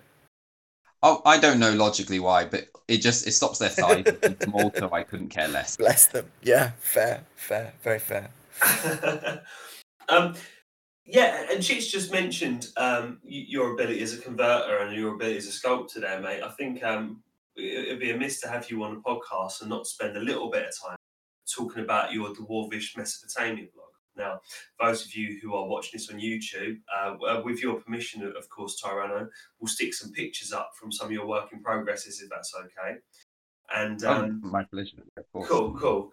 And yeah, let's chat a little bit about that project, because just before you jumped on the chat here, myself and Chits were having a little natter just about how impressed we have been with your blog and how of the myriad of cool armies that are on Chaos Dwarfs Online.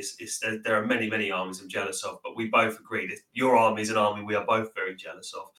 So for those of you who can't see the pictures that are coming up on the screen, Tyranno's created a Chaos Dwarf army using mostly plastics, Games Workshop plastics, kit bashed, converted together. And when I say kit bashed, I mean, like, I swear, Tyranno, you must be buying boxes of 30 models because you want that one banner or you want that one face, and he's converting these really beautiful, historically inspired Mesopotamian looking Chaos Dwarfs. Do you want to talk us a little bit about that project? Well, this will go back to a little bit of my mixed attempt at advertising the Ninth Age, and it was basically when I looked at all the armies that Ninth Age had. This was when I was looking at my 8th edition Warhammer armies and going, okay, who can I use as what, and who goes where? And then I noticed that rather than just being either a 5th edition army that was just reduced to a single page or was a Forge World supplement, I noticed that basically the evil dwarves had been shoved in as a fully playable race and were just as playable as everyone else. So I thought, oh, this was the one I always wanted to play as a kid, but I couldn't really play very often because there are always people who are a bit iffy about playing against it, or the army used to be like entirely resin Forge World, and I did not have the finances to even remotely touch that at the time. But now I could just go whole hog on the army and build what I wanted. It started not too long after I started playing Ninth Age, because it was just at first I was using my beast, well, now they're called beast herds, my beast men, against my friends, and then I spotted these and thought, oh, the dwarves. I'm like, oh, hang on. And so I started looking into the dwarf models available. I quickly put to one side any thought of using the Forge World stuff, because again, resin, and I don't like working with resin as well. I don't like it as a medium. Other people are fine with it, but I can't stand it. So what I started doing was I started buying dwarves, like the plastic dwarves, and started mucking around with them and testing parts and seeing what worked and what didn't. And I found that the new sort of Khorne Bloodbound heads that came on, I think it was the Blood Reaver kits, were very dwarvish in sort of proportion.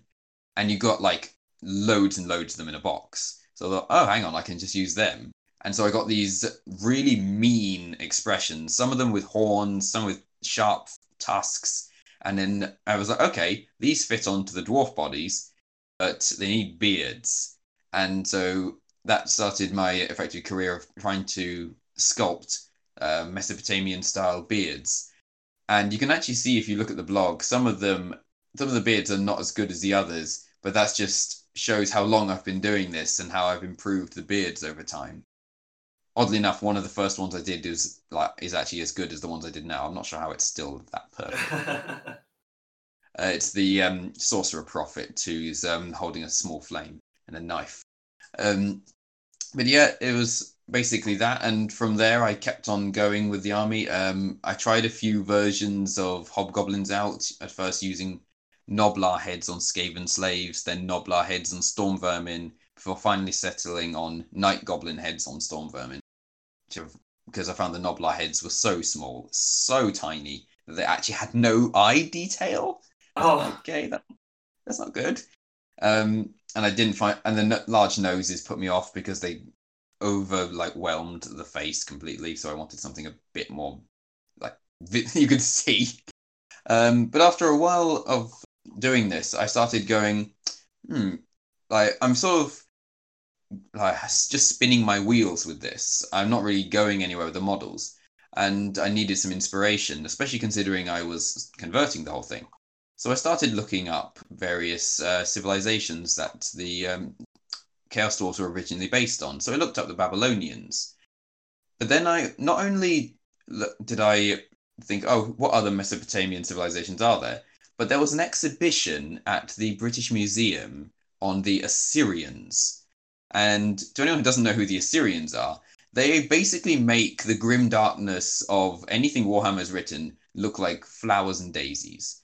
They are vicious, vicious people. And they did some of the most cruel and abhorrent things I've ever heard. And for everyone's sake, I'm not going to mention exactly what those all were. But I started using them as a inspiration, model-wise, like copying their armor, copying their shield styles. Like, for example, I noticed that all the Warhammer Tomb King shields were a lot closer to Assyrian ones than they were to Egyptian. So I started buying those up and started using them. And after a while, I realized this army I want it to look uniform. I want it to look like everyone's suit of armor has effectively come off the same sort of, not quite assembly line, but it's all made to look the same. It's all made to look like it's one army. And the only thing that should be different is maybe like the weapons, the shoulder pads, and the helmets, just to add flair and detail. And so I started using the same hammerer kit throughout the entire army. Literally, every dwarf in my army, apart from the ones who have no armor, is made from a hammerer. It's the scale mail, isn't it? Yeah, it's the scale mail. Because the problem I found was some of the dwarves have Celtic runes carved. yes. And I'm like, no, I can't have like Near Eastern dwarves with the Triskelion just carved onto them. I can't have that because then it will just look off. And also, I know it's off, and it'll bug me, which is why I'm so determined to get this all right. Is because it will bug me. Like, I will just see something, and I'm like, no, I don't like that. It's bugging me now. So that's where I went and started using the hammerers. I also use the horribly spelled fire slayers as I don't know, as any dwarf who doesn't really need a lot of armor, like engineers or charioteers, for example. But after a while, I noticed that maybe that walking barefoot on burning hot metal is probably not the best idea. So then I gave them all the same hammerer tunic, because I had some old hammerers where the torso had been damaged, but the lower half was completely intact. So I started slicing those in half and then using them to combine with the engineers to make them look a bit more, A, more uniform, and B, so they don't have blisters all over their feet, because I don't like the idea of my poor dwarves having to have like burns painted on them. But yeah, it was mostly just sort of going through like what the Assyrians used to use, going through loads of. I've got books on them now, and it's almost kind of inspired me more to look into how the Assyrians did things and how like their culture was, because it's quite interesting doing all that research off the back of just loving a miniatures army. Quite interesting. I think the thing with historically based fantasy armies, and this is something that you seem to really excel at, but a historically inspired and based fantasy army, there is something innately believable about it. And you don't have to know anything about Assyrians to look at your army and know it makes sense. To go, this feels like a real army that would exist and would march together. Because those historical influences are there. And like you were saying, the things like you recognise that those shields for the Egyptian-inspired force were actually a lot more Assyrian in design. You've plucked that and you've put it in. Now, a layperson like me is not going to know that, but I do know that those shields really, really work and fit with that because you've done the research and you've looked at the styles of armour and the fashions of that society and you've made it match. And I do think, and I try not to do too much Age of Sigmar bashing because it's probably a subject for another day. I do think Age of Sigmar has some merits for some things, but one of the things that it does not do particularly well is it doesn't, in my opinion, really ground its designs in something known and tangible and believable. So everything just comes off as being a bit wacky. Whereas your army is definitely a fantasy army, but where it has its roots deeply in something known and believable and real life, it just seems to breathe more. It seems to live more. Thank you. That's a lovely compliment. And that's also kind of what I was trying to achieve, because the idea was also with it being so historically based is not only because it makes my life easier for researching things, but also when people look at it, something in the back of the head says, yes, this works. Whereas some of the Age of Sigmar stuff, not all of it, mind, some of it's better than the others, but some of it, you look at it and the uncanny valley the alarm goes off in the back of your head and you're like, okay, that's not right. That's not right at all. Bat centaurs, elves riding wallabies. I said I was going to talk about this. I started talking about it. I've definitely got maybe a middle ground way of thinking about this, right? Which is there are some miniatures which demonstrate the direction GW could have gone if they'd just chosen to put 40k production values on Warhammer Fantasy Battle miniatures, right? And that's like the White King that they just released for Soulblight. Great. Yes. The vampires who are not centaurs, that is what you could have achieved. And even a Lariel on a giant fucking dung beetle, right? Okay, you could have had your era of centerpieces and it would have been fine. But they exited quite specifically from stuff that has those roots that you're describing, which and you know, Tomb Kings was a discontinued army for a reason, right? And equally, I think lots of the other more rooted stuff is discontinued because the motifs are so accessible and human and open that the wider miniatures market has seen a rush of creativity of, you know, people executing on those concepts better than GW did. And we've spoken about some of the ranges that use cuneiform, some of the ranges that use proper Assyrian architecture and all that kind of stuff. Lost Kingdom is a great example. And I think that what you're doing by rooting it back in that kind of stuff is you're going in a direction that GW are not going to go in future, because they're not going to use something that grounded because it can't be effectively trademarked and you can't run lawsuits off the back of it. Yeah, I did when you said about Tomb Kings, I did mutter to myself, yeah, you can't copyright Egypt. No. And I think that's exactly what's happened, right? They could have, in the remaster of Tomb Kings and after Total War Warhammer 2 and all that kind of stuff, sold a shed load of that stuff. But instead, you got Ossiarch. Yeah, which really creeped me out. The face is like... I like the cavalry because they're like creative. I like the different animal heads. It does actually give me a bit of an Egyptian vibe. But the rest of them, the heads. Oh, noses. Why do skeletons have noses? Oh, is that? Yeah, that's probably it. Some skeletons have noses. That's what's weirdest about it. Some skeletons have noses and some don't. My mate Luke, who I know listens to this podcast, he's a massive Undead fan. The man owns an astronomical amount of skeleton. When the Ossiarch Bone Reapers came out, I think he gave me the one sentence that just summed it up of, how do you do skeletons wrong? Yeah. I think that just summed it up to me. How you've actually had to work really hard to do this wrong. Especially because you could go in any other direction. They could have been Celtic skeletons. Do you know what I mean? They could have been They could have been Japanese skeletons. There's so much that you can do that grounds things in an aesthetic that real humans really created. Yeah, I think that does also cut you off a market as well, because people will recognize that and go, I recognize that. And in some cases, some people are even related to it and will buy into it. Like, I believe that for a very long time, Bretonnians were the most popular Warhammer army in France That's cool. because they liked that sort of nudge, nudge, wink, wink towards them. But if you just drop it, then no one's got any connection. There's no soul. But I think there's something positive about this though, because I think that you and the mothership are going in different directions.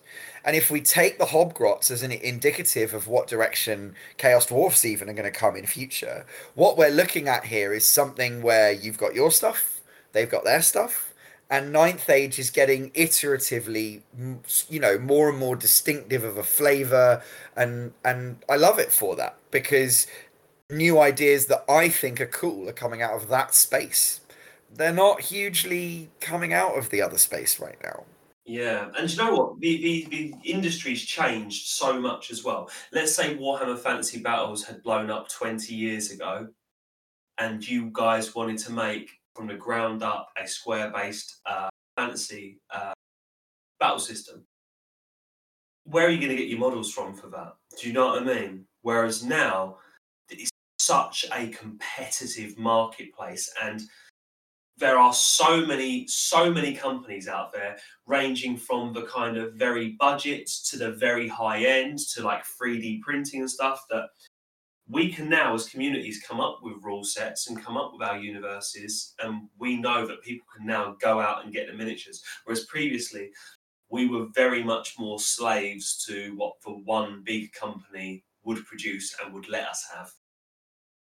Agree with that there. I think the I don't want to call it death, but what GW did with fantasy at the very end actually created a lot of market competition and creativity for that type of fantasy of various races, who some people can deny as much as they want, but the old Warhammer Fantasy races were, for the most part, almost all based some way on a real historical counterpart, just with a fantasy twist. And that sort of style has exploded. Like you mentioned Lost Kingdom, like their models are fantastic, but you can clearly see the Assyrian motifs in their dwarves, and you can clearly see all the Aztec love that's gone into the lizards, to the point that GW's latest Lord Croak model looks a bit familiar. Oh yes, doesn't it just? And I think the thing is, the old world as a setting was a distorted, completely switched up map of the world, with the cultures roughly in the places where you found those countries in the real world, right? You've got all the way over to the east, all of those countries, they are roughly where they are in the world. And the original Scythian hobgoblins, followed by the more explicitly Mongol hobgoblins, they live in that neck of the woods. But I think the thing that I find most interesting is that through your conversion work, Tyranno, you have recreated real human aesthetics with the kind of mask-wearing, heavily armored, immortal style infantry. You have recreated aesthetics out of almost entirely legit GW plastic, correct me if I'm wrong, and then like a massive dose of green stuff over the top of it. Yeah, a lot of it was actually inspired. I know which ones you're talking about, though. My Immortals, the really, really heavily armored ones, they were inspired mostly because, for some strange reason, GW decided to make Blood Bowl dwarves with Chaos Dwarf-esque masks on them that had this creepy, emotionless expression on them. And I looked at those and went, that is the most Mesopotamian-looking face I have ever seen, like the armor-wise. And I just thought, I want that. And I spent a long time with those models, looking at them and figuring out how to make them into some sort of Chaos Dwarf unit. It did start with me basically just taking the models, arming them with weapons, and then green stuffing sort of skirts on them. But they didn't end up looking the way I wanted. They didn't end up uniform because they were moving too much, and I couldn't cover up all of the Blood Bowl stuff because some of them, they have different positions on the field. So some of them were wearing different armor to the others, so you couldn't really get a uniform look out of them. And eventually, I just bit the bullet and went, "Okay, all right, boys, heads off. You're all going on hammerers." Another model you used, and I think you might have used it for a giant. Am I right? It used the Slaanesh Demon Prince. Yes. Yeah. Now that model, I own that model because I've got a. I suppose it's technically a little Age of Sigmar Slaanesh warband, but I use it for Warlords of Erewhon. It's like a circle-based little Slaanesh warband, and but that model was one of the reasons why I got it, because I thought that model was just instantly very cool. What I did was I cut the demon off of the top. I just liked the bloke walking forward with the axe. I thought it was very cool. In fact, I thought he was very reminiscent of how Xerxes is portrayed in the 300 movie. And yes, that is 100% it. Yeah. That is exactly it. I'm so glad, because when I saw you'd used that for your Middle Eastern army, I was like, I bet you were thinking the same thing as me. Now, my Slaanesh army's much more pink 1980s Realm of Chaos sort of vibe, but it was that Persian-looking character that really sold me on that force. And you used it for the giant, didn't you? You gave him a beard and stuff, am I right? Yes, yeah, I gave him not only a beard, but I gave him some of the large-scale replica versions of the Hammerer scale mail around his sort of waist as well, and then mucked around with the arms, and then gave him some big shoulder pads, and he's got a little thing on the back of his neck, which I assume was where the little demon sort of harness sat. But what I did was I took a chain and attached it to it and dragged it down the back to almost look like a collar, to make him look a bit more like a slave. And I even kept the Slaaneshi symbol on his forehead a bit, because then I'm just going to paint it like a burn, like they just branded him, which actually fits in with my slaves, which I might talk about in a bit, maybe not. But yeah, first thing I thought when I looked at that model was, I am a generous god. That's it. It just was Xerxes. And even though, I will say this now, 300 is very, very historically inaccurate. Oh, God, but, yeah. But that idea of Xerxes, that, how should I put it? Extravagance, almost. And strangeness to him, almost otherworldliness. Yeah. Because I had this discussion with someone else the other day. Mesopotamian architecture has a very otherworldly quality to it. It is very odd. Like, I think it might be just that we're so used to Greek and Egyptian architecture in our culture that it probably, seeing this third element, which has suddenly become a lot more popular, maybe just weirds us out a little bit by comparison, because we're so used to the Egyptians and the Greeks. Is there a word more evocative than ziggurat? Yeah, absolutely. Yeah, it is such a strange word, and it describes such a strange building. Yeah, even though the Aztecs had them as well, but they were doing their own thing with them. But I mean, is that part of the world where East meets West? Is that part of the world where, Greeks on one side and Persians on the other? I'm sure the Persians probably told stories about how strange the Greeks were and vice versa. Is that kind of like a real meeting of cultures, and a bit of cultures being alien to one another? And you mentioned about the film 300 there not being historically accurate. God, no, of course it's not. But I've always liked to think, how the film's a bit of a frame narrative with the soldier who was at the Battle of Thermopylae. And I think I know where you're going with this. Yeah, and he's there rousing the troops. I always figured that 300 isn't what happened. 300 is the story he told about what happened. Yeah. That's how I always viewed it. That's how I view 300 as well. It's the perfect piece of Spartan propaganda. Yeah. And that's what it was never intended to be historically accurate or even remotely friendly to the Persians. That guy who actually got his eye gouged out in the battle, he actually it wasn't gouged out, because the real guy did exist, and his eye was just got a small infection, and he was ordered to return home because he couldn't hold his shield properly to protect everyone.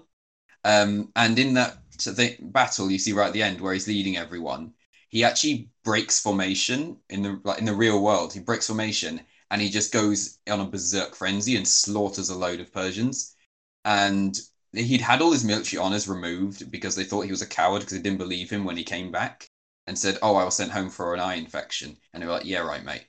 But after he, I know.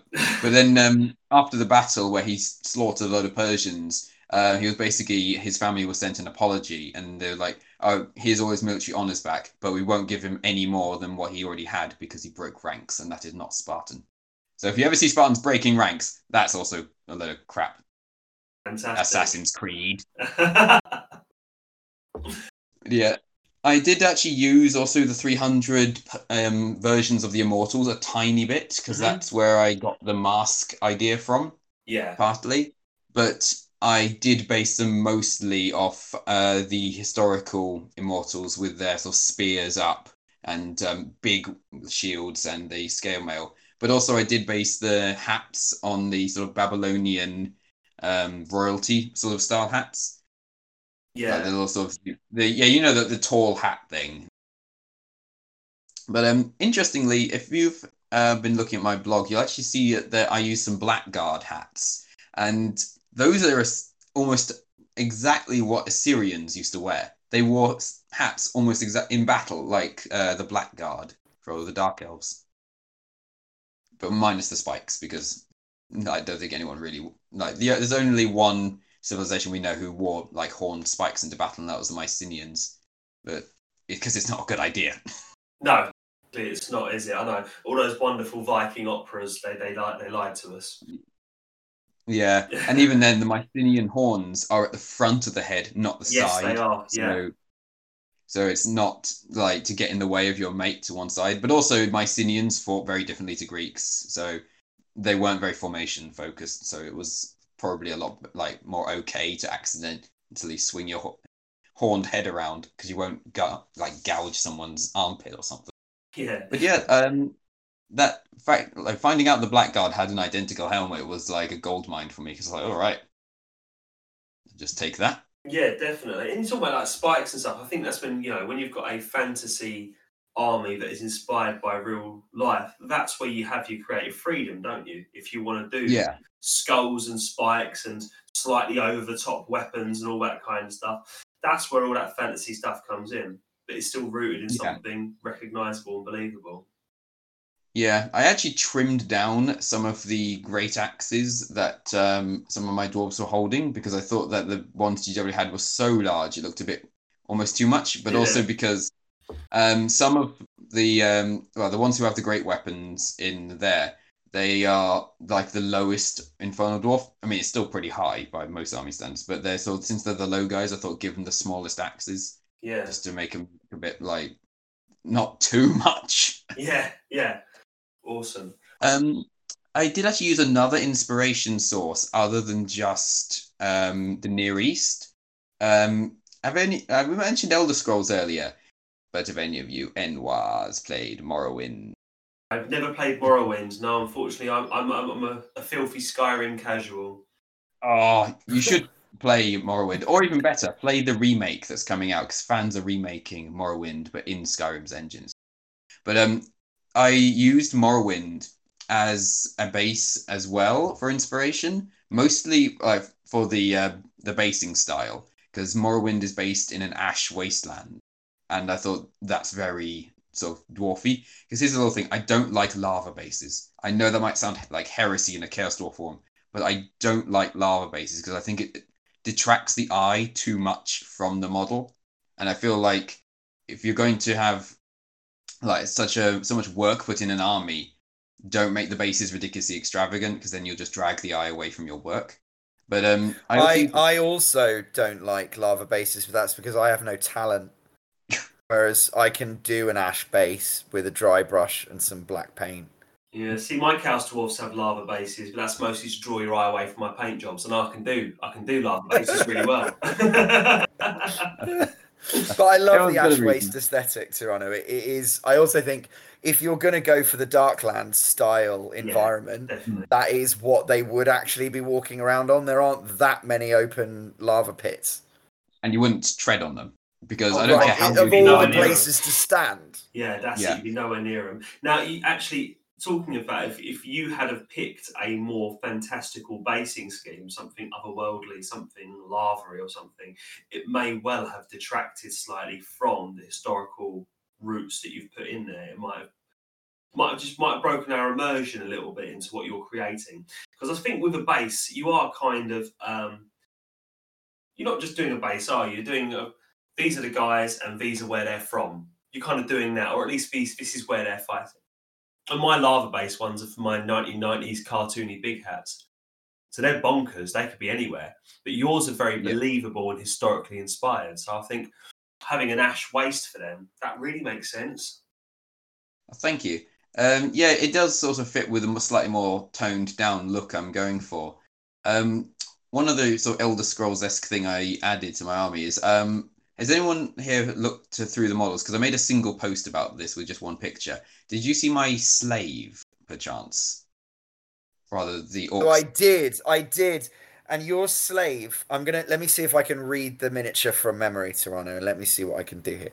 So he's holding a Stormcast Eternal shield, or is it a Tomb King shield?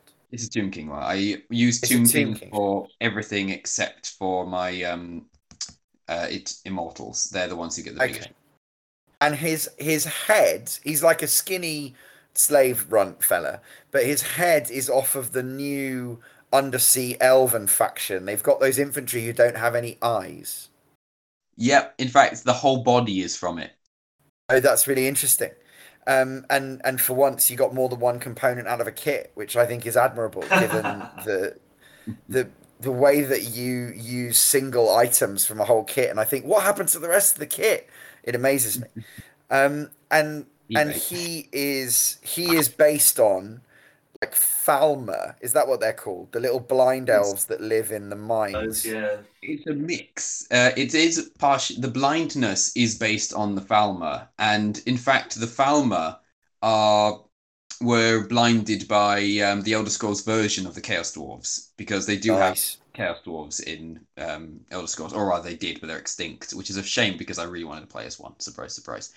But they're also based on a monster you could fight in Morrowind called the Ash Slave, which was basically a dark elf that had gone like completely insane due to a corruption. Big plot thing. I'm not going to spoil it or tell it because it's very long and very deep.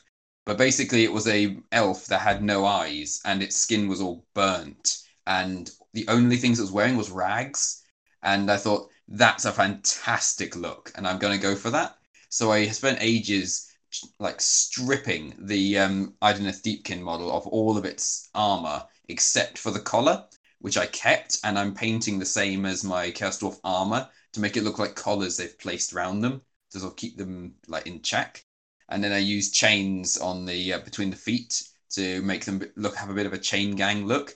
I know it doesn't make quite a lot of sense because it does make them worse at fighting, but I mean their stats are pretty crap anyway, so it doesn't have too much there. But I then sculpted loads of sort of cloth around them, around the arm, like not around the arms, around the waist to hide any of the Idoneth stuff I'd gouged off, and around the legs because the legs are covered in a lot of armor. But it did make them look bandaged and like their legs were bleeding from all the walking they've been forced to do. There's even a tiny bit of a historical reference in them. Do you see how he's holding his shield in both hands? Yeah. That's something the Assyrians used to do. Well, not them personally, but they would get slaves to hold a shield in two hands and they'd line them up in a wall and then they'd get their archers to walk behind them. And so they could have a moving archer line. Is that a Sparabara? I don't remember the name, but it is what they basically just had walking shield walls and they would just peek over the top, fire, and duck behind again. So dark. Very vicious. I mean, it's a step up from the Mongols just not giving anyone anything and just making their slaves just die. Yeah. But it's pretty brutal. And I thought, you know what? I'm going to reference this with the shields because I was thinking for ages about making them carry stuff and things like that. But then I read about the shield thing and I was like, that is disturbing. I'm doing that. You've actually inspired me. I won't ask you now. Please do finish what you're about to say. But I've got to remember, I've got a big, important Hobgoblin question to ask you in a minute. No problem. I was going to say one other thing is just the model below it. You may have spotted something that looks like a giant dwarf mouth that's sort of yawning on the back of a construct. Yeah. Are any of you guys old enough to remember the Chaos Dwarf Juggernaut? Not old enough, but I know the model from internet searches and such. I know Chits definitely does. I sold one just last month. You sold it to my mate, I think. I did sell it to your mate for a very good price. Yeah, I mean, now you can holiday in the Bahamas for a week. I wish. Whatever you do, listeners, don't pay the eBay price for the juggernauts they've got on there. Do not do it. Call me. My DMs are open. Yeah, I know how to use eBay pricing. Never go what you see. Always go by like what's sold, not what's selling. Anyway, Absolutely. Part of my job. But anyway, this thing is part of basically Infernal Dwarves got a new book relatively recently, and it's still being worked on, but it's like only in the final stages now of public testing. This is something Ninth Age does a lot. Is we have a lot of public testing, so the community is involved quite a lot by comparison to say Games Workshop, who basically just drop the book on you and go, here, go away, so, do what you want, but don't come back to us with feedback. But yeah, this was a unit we added, which is basically, it was based on both the Juggernaut and it was based on the Assyrian Siege Tower. And while the book was being designed, I got curious and decided to see if there are any applicable models for it. And I found that for some reason, in 2003, some historical company made kits for it. I actually think I've seen those somewhere. Yeah, I just Googled it and I was like, oh, they're very cheap and the quality was very high, although building it was like chewing your own arm off. Like, oh my God. And it's shocking though, because the detail is so high. It's such a good model, especially for the time period. Like, GW wasn't making plastic kits that good back then. Like, it's amazing. But then I thought, I've got to dwarfify this. And I remembered that big magma thing, like, face. And I thought, ooh, hang on. And so I didn't put the front of the tower on and sort of changed the back of it so it would fit with the head. And then I cut the lower jaw off and lowered it to the bottom of the opening for the battering ram, and then put some plastic card to make it look like the jaw just stretched. So it was a little bit of just trying to make it fit, but also it was like that scene from The Mummy where Imhotep sort of controls the sand and he makes his jaw just stretch. Yes. So it's another bit of a antiquity reference there. So just while we're on antiquity, have you seen the Victrix Persians, Tyranno? Oh, I saw them and I got really annoyed that I'd already like made hobgoblins and made everything I wanted because I saw those and I was like, just go as mad as I do and just buy them anyway, and then have human war slaves. I've got 2 regiments of them. They're very cheap. They're good plastic. They're a little bit multi-part monopose, just for anyone who's listening. They're a little bit multi-part monopose in that they do have lots of components, but they only really go together in a couple of basic shapes. Yeah. But they are cracking. And then also Victrix have got fantastic elephants. If anyone wants something to convert into Tyranno's big rhino beasts, you can use the Victrix war elephants, which come 2 to a pack for a very good price. Yeah, really affordable, aren't they? You don't have to sell Victrix to me. Trust me, I have an entire army all made from Victrix stuff, and I have various units of that, like other units in other places. Like I literally have an entire Viking, or rather Nordic army built from their models, and with a few fantasy elements thrown in. Like finding out they made plastic Huskarls was just like Christmas. I was like, No, I'm a fan of theirs. I very nearly, I was going to take the plunge and buy a lot of their early Imperial Rome range, because I'd previously got hold of very cheap the Warlord games, plastic Imperial Romans, but they looked great. But then when you actually put them next to a 28mm model, you quickly realise it's being advertised as 28mm, and it's definitely 25mm. I know the Italians were supposed to be shorter than the Gauls, but that's ridiculous. They're really, really I was going to say that because I'm the human war slave army that I'm putting together mixes dogs of war in heavy armor with like Victrix humans and other stuff like that. And I was going to caution people the same thing. The elephants, in particular, the scale of a monster that you would find on a normal Warhammer Fantasy big base versus how big an elephant actually historically is compared to a person, it's going to look smaller than you're expecting. So if you choose to go down the Victrix route, that is a good thing for a Chaos Dwarf player, but just don't mix in other scales of humans. And then they'll look proportional. They're not heroic scale, and they won't be. Well, this is why I've embraced 3D printing with my Romans now, so that I'm printing my Romans at really, really stupid, unbelievable scales, so they look normal next to my Warhammer models.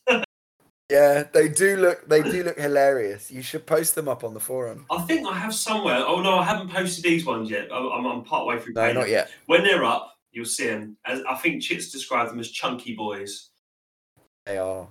They're like the proportions of those Stormcast from the first edition of AOS, Tyranno. Oh God, that's awful. I was going to say though, maybe it's because it's an Indian elephant. That's why it's so small compared to the African.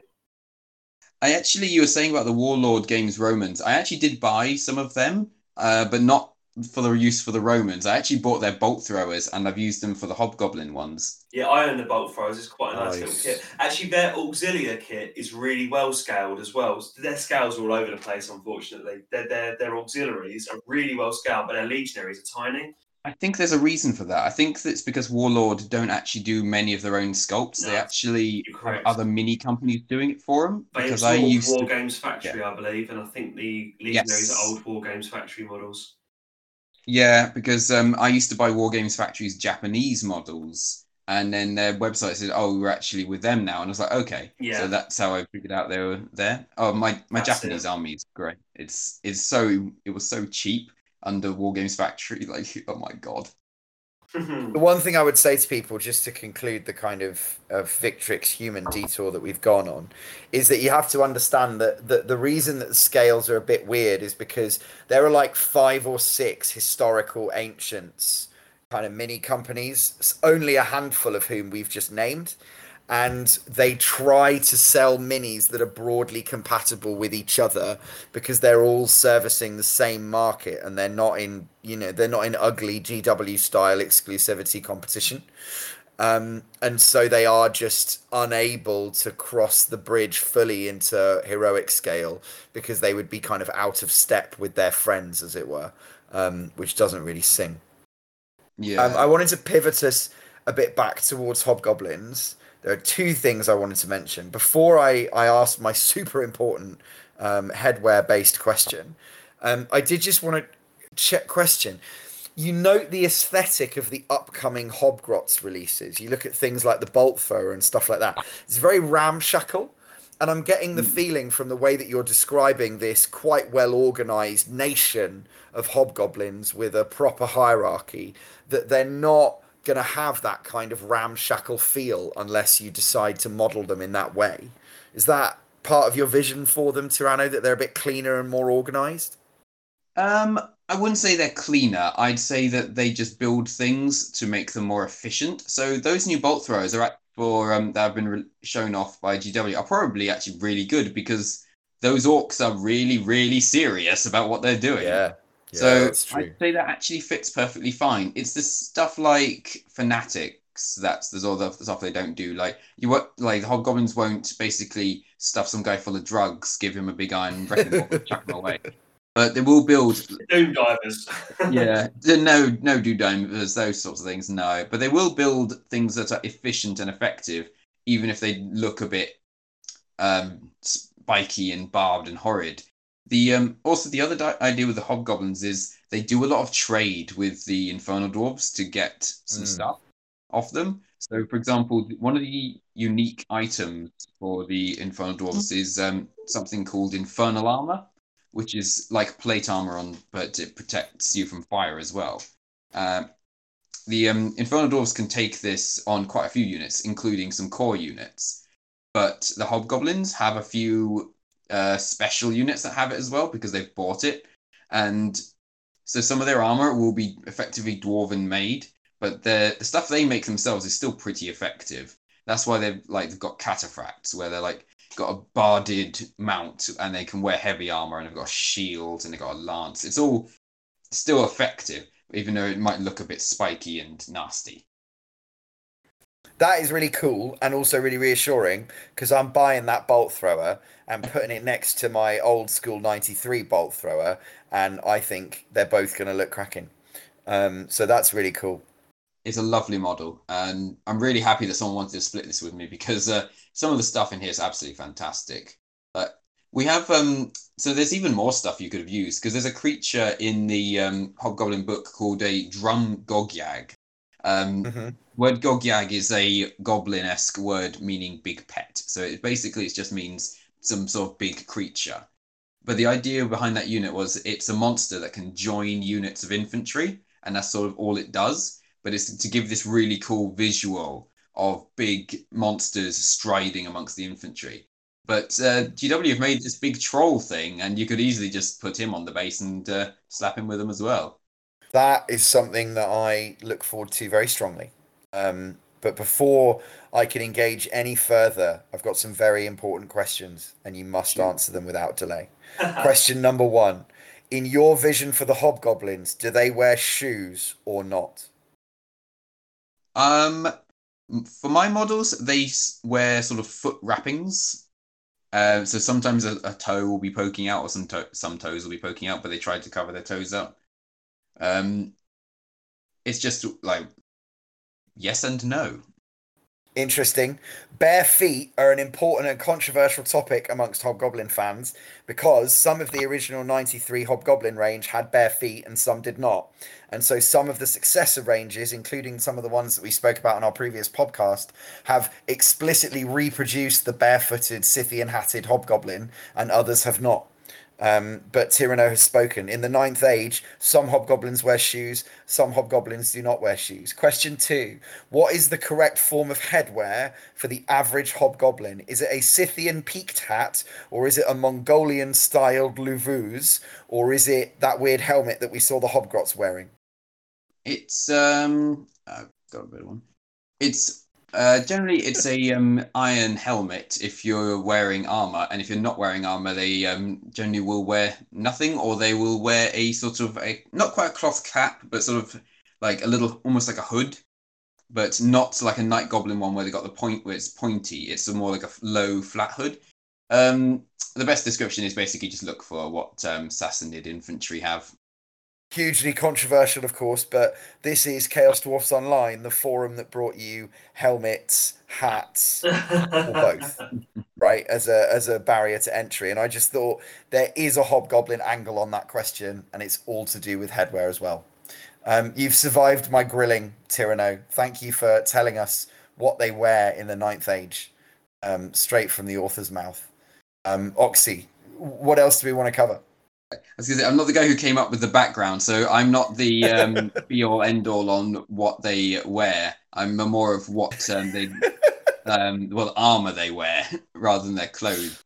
What they wear on a day-to-day basis, you'll have to ask the background, or even just look in the book because it has little background elements for every single unit. Because we've added a little blurb for them. This is one nice thing the auxiliaries have, is because we don't have the resources to make them quite as good looking as the main armies, rather than having devote a whole page to a unit and then another whole page to a unit's description. In the actual army book itself, there's a little paragraph for everyone. But it's quite useful. So if you just look at the unit, you can just read what it is immediately and go, okay, now I understand. That is cracking, and I'm really looking forward to getting my hands on the book when it is available. I mean, it's available now. Oh, fantastic. Sign me up. Yeah, it released about Thursday. Actually, we'll stick some links in the description of this today, so that people can who are listening can click straight away and have a look at the army book. And we'll do a link to your Dwarvish Mesopotamia blog as well while we're at it, so viewers can have a look at that as well. Is there anything else, mate, that you'd like to kind of shout out? Any blogs, any social media, any way that people can engage with what you're creating, or if there's something else that other people are creating that you think you'd like to point people in the direction of? For the first thing, I have an Instagram called Tyranno Sculpts. Mostly what I post there is actually tips and tricks for sculpting and model making, and perhaps a little bit of because I'm not an amazing painter, I'm just an okay one. I've also post guides around making your painting easier when it regards to modeling, aka don't stick the shields on until before spraying, stick them on afterwards. That sort of thing. But I put up sculpting guides and sculpting tips on my Instagram to make it more than just a load of collection of pretty models. I would also just like to shout out basically my team and thank them for all the hard work. We really burned the midnight oil to make this book, and frankly, the reception. This is the next thank you is just to everyone who's thanked us for the book. The reception has been absolutely overwhelming. I didn't imagine it was going to be this popular. The simple fact of someone opening a thread in the Ninth Age forums for Hobgoblins before I even could just shows how keen people were for this book, and it's been absolutely amazing. If anyone also is playing the army or wants to play the army and has any feedback, we are taking feedback on the Ninth Age forum. Just go into log on and make an account, of course, because otherwise you can't post. It's pretty simple.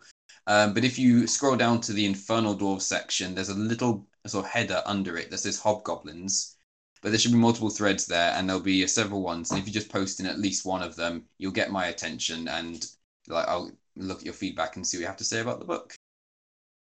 Because again, this is all basically the fans do have control. Fan ideas have made their way into books, and some fan ideas certainly haven't, because there's a lot of people. But any good idea is something worth looking at. Excellent. All right. Thank you. Thank you so much for your time today, Tyranno. Thank you for chatting to us from everything from Hobgoblins to Chaos Dwarfs to Hollywood films to ancient history to different miniature companies, Age of Sigmar, everything. It's been really, really lovely having you here as a guest. And as I say, I do urge everyone to click the links below to go and check out Tyranno's personal blog on CDO, to check out the Hobgoblin army book they've created.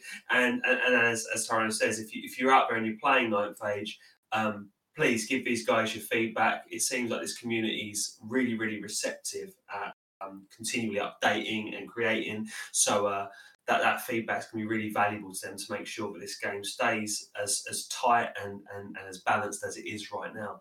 So yeah, Tyranno, thank you so much for your time, mate.